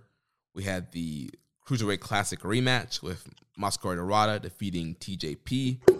10 minutes and 50 seconds post-match, TJP steals Dorada's mask, so it does seem like we're going to get some kind of feud there. And then in the main event, Jay Lethal defeated Ren Narita with Tiger Tori was on commentary. 12 minutes and 17 seconds. Really good main event here for Lethal and Narita. Narita got his nose busted open in the match. So we got some color here. So really fun match, and you guys should definitely check out Strong if you haven't already. Then this coming up Saturday, we're going to have a double header for New Japan Strong. So they're going to be airing a episode from the Lone Star Shootout and the first show from the Mutiny Tour. So from the Lone Star Shootout, we'll get Hikuleo and Chris Bay versus Bateman and Barrett Brown, Jonah versus Blake Christian, Fred Rosser, Alex Coughlin, and the DKC versus Tom Lawler, Jared Kratos, and Royce Isaacs. And then from the Mutiny Tour, it'll be Rocky Romero, Adrian Quest, and Alex Coughlin versus J.R. Kratos, Black Tiger, and Danny Limelight. There will be a handicap match. Fred Rosser will take on the West Coast Wrecking Crew, and then Switchblade Jay White will be taking on Hikuleo. So then moving on to the news, New Japan President Takami Obari expressed interest in potentially bringing a Forbidden Door follow-up event to Japan. When he spoke to Sports Illustrated, Obari stated that a show featuring AEW and New Japan wrestlers hosted in Japan could be the next step following the June 26th pay-per-view from Chicago. He says if Japanese fans are invested in this event and the demand is there, then there will absolutely be the impetus for us to take the next step of holding an event in Japan. He said NJPW and AEW will open the Forbidden Door together this June, but what lies on the other side is something we all have to wait to find out. Obara continued, one guarantee I will always say that NJPW's wrestlers carry the pride in the fight of Wild Lions. Whoever they fight against, whoever they even team with, they will carry a fighting spirit that is unmatched and unbeatable. We had a question from Wiz Factor. Are you planning on doing a Kiss Cross ATE Super Podcast with Floyd and Austin for the Forbidden Door pay-per-view? And yeah, I think we are going to be doing either a prediction or review, some kind of cross show with our friends here, All Things Elite here on the network. Yeah, we were asked, but I wasn't sure when that was happening. We should probably talk to Floyd. Yeah, yeah. Some updates to the Capital Collision cards. Obviously, Eddie Kingston versus Tomohiro Ishii was made official last week. This week, Brody King versus Minoru Suzuki was made official. Kazuchika Okada and Trent Beretta versus Jay White and Hikuleo made official this week. Then also today, Will Ospreay put out a video and issued a challenge for the U.S. title, a fatal four-way between himself, Hiroshi Tanahashi, the champion, Jon Moxley, and Juice Robinson. As of this recording, that match has not been made official yet. As of this recording, this match is official. Look at that graphic. Actually, in a couple of minutes, as Josh just pulls it up. So, yes, it's now a official four-way for the U.S. title. Will Ospreay, Tanahashi, Jon Moxley, Juice Robinson, Capital Collision, Washington, D.C. Be there. That's a crazy-ass match. It is. And Typhoon says, will you guys be at Capital Collision? Love the podcast and would love to meet you guys. No, we will not be there. To the best of my knowledge, I'm not going. Yeah, unfortunately, I'm not going to be able to make it, with wedding around the corner and some house renovations. I will not be able to head to Capital Collision. Hopefully, in the future, Typhoon will be able to meet you at a New Japan show down the road. We got Yuya Uemura on AEW Dark this week, taking on Angelico, so that's pretty cool. And then my man, Satoshi Kojima, made some waves this past weekend, appearing at Noah. He was at the Noah Majestic show and was the mystery partner for Marufuji, and then went on to appear and challenge the new GHC champion, Go Shiozaki, and they will be wrestling at the Cyber Fight Festival show in June. My man Kojima has one more shot at becoming a world champion. And question here from Ghost of Doc Gonzo. So while I was watching the Noah Majestic show on Saturday, the appearance of Satoshi Kojima as Marufuji's mystery tag partner got me thinking about the working relationship between New Japan and Noah. The question I have for you guys is, would you rather, A, New Japan and Noah have a healthy working relationship, or B, New Japan steal Shiozaki, Kiyomiya, and Nakajima from Noah and burn that bridge forever? I would rather they bring in the talent. I would too. A guy as talented as Nakajima, these legends don't want to put him over. He's having a hard time finding people that want to do the favors for him. I say, yeah, let's freshen up New Japan. Let's get some great first time matchups in G1s and New Japan Cups. Yeah, bring him over. Who's that Haas dude? Inamura? Inamura, yeah. Bring his ass too. Yes, bring them all. All the young great workers that are getting buried. Send them to New Japan. We'll send them the olds because that's what they like. Question here, Hawaiian Punch EV says, on a scale of 1 to 10, how likely is Kojima taking the GHS heavyweight title off of Go? Nosawa is a big Muto fanboy, so he would have been enjoying 2000s All Japan at the time. Plus, olds on top. Yes, olds on top. I don't think it's that likely, but then I also remember Suzuki was champion in this company, Nagata was champion in this company, Liger was champion in this company. There seems to be a trend of the old dads from New Japan coming over to Noah and just fucking running the GHC. So, I'm here for it. It seems like Noah is really trying to capture my attention. They're bringing in Kojima, giving him a world title match. They're bringing in one of my favorites from 2000s, Rob Van Dam. It's going to be the Cyber Festival. Noah is really trying to get my attention. I made a joke to Rich. I was like, yeah, so since we can't get any stars of the past who used to be in New Japan to, hold our titles, let's go get a star from the past who currently works in New Japan and give him one of our titles. That might work better. Oh, man. So I think we're going to punt some of these off-topic questions here for next week. Let's finish up here with recommended match of the week. So kind of took last week off, so now we're back on it here. So from 2 weeks ago, for the recommended match of the week, I had picked Wrestling Dontaku 2015, Omega defending the title against Alex Shelley. And then for the excursion match of the week, you had picked Buddy Matthews versus TJP from MLW. So, Josh, what were your thoughts real quick on Shelley and Omega? I thought Shelly and Omega was an interesting kind of like snapshot in time of where these two guys were at that point. Kenny Omega is so deeply entrenched in that cleaner junior character and kind of on that run where they show in the VTR how like he'd beaten Taguchi. He's like, I've cleaned up some Japanese trash. And he like beat Dorada, and he's like, and I cleaned up some Mexican trash. It's time for me to clean up this trash too. Some American trash. Some American trash. And I thought that was funny, but then that kind of came into play where Kenny is introducing the trash can, and they do some like cool, inventive offense based around the trash can.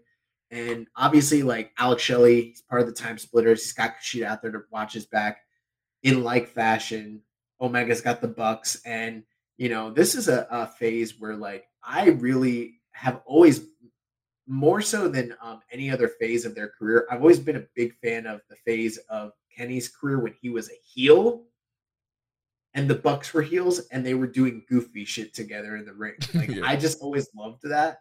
I know it's not as good as like when they got serious and they just became his like second and they didn't do anything bad. I liked when they did the cold spray and I liked when they interfered. I don't know, like, I don't know. I guess I'm a ghoul, whatever. But this match, obviously, I think it was brought down a little bit by having a lot of that shenanigans at the same time.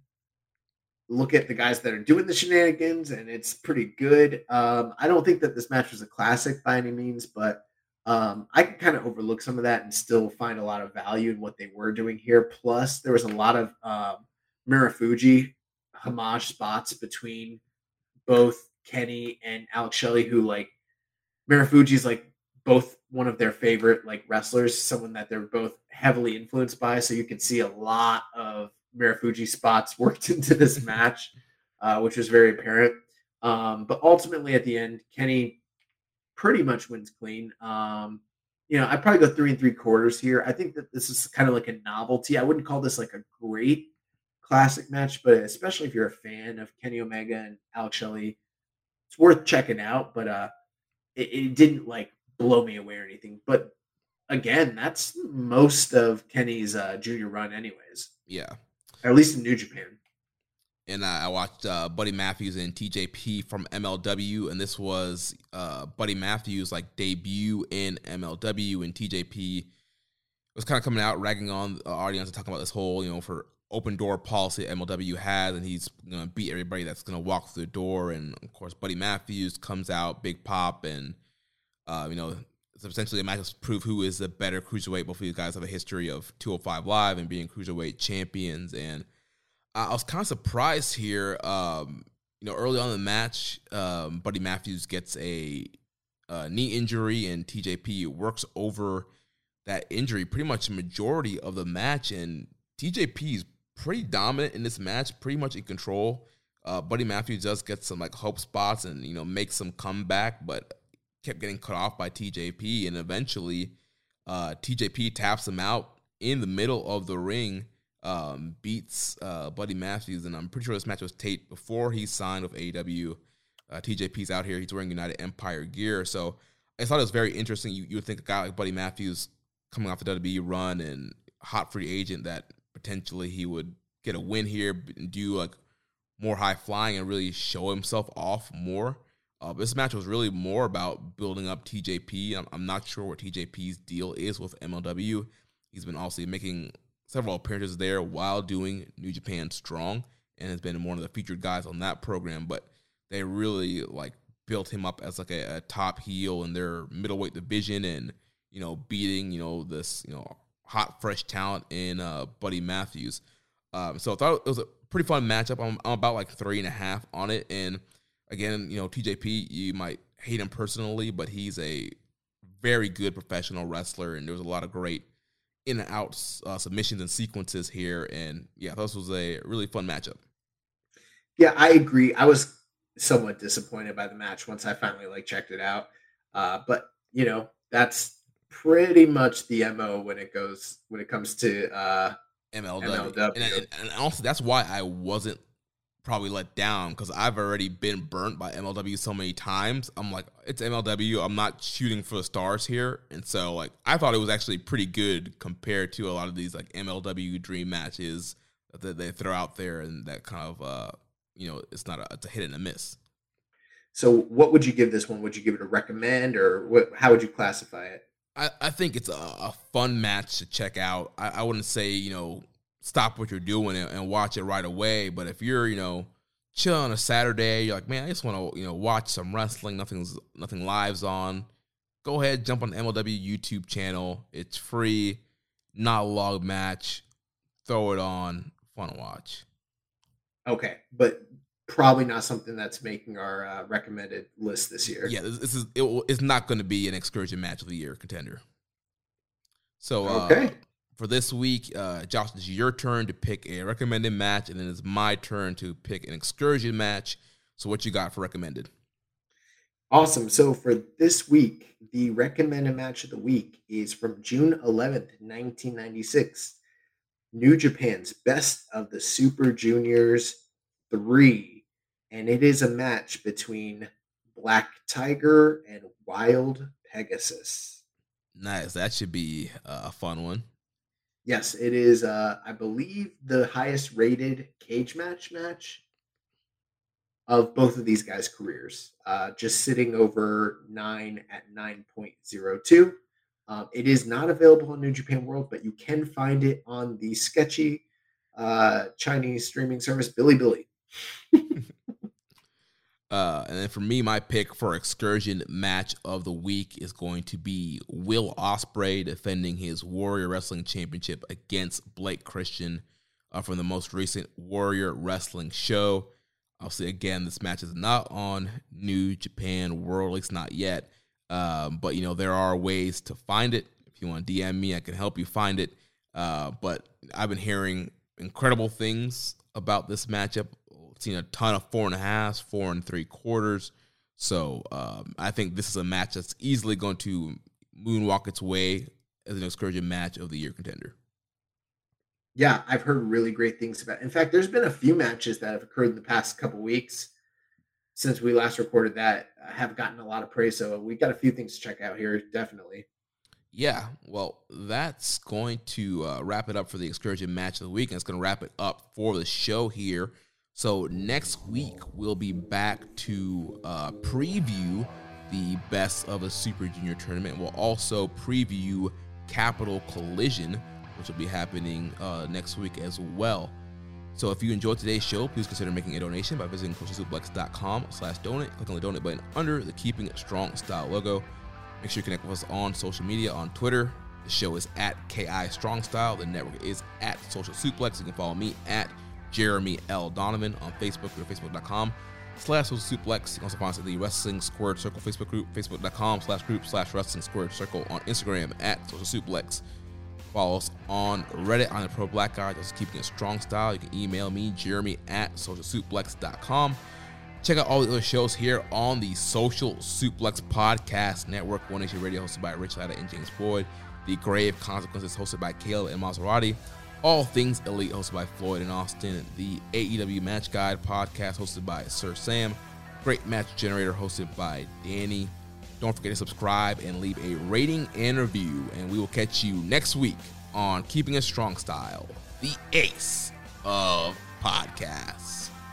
Ichiban. Thank you for listening to Keepin' It Strong Style. We'll see you next time.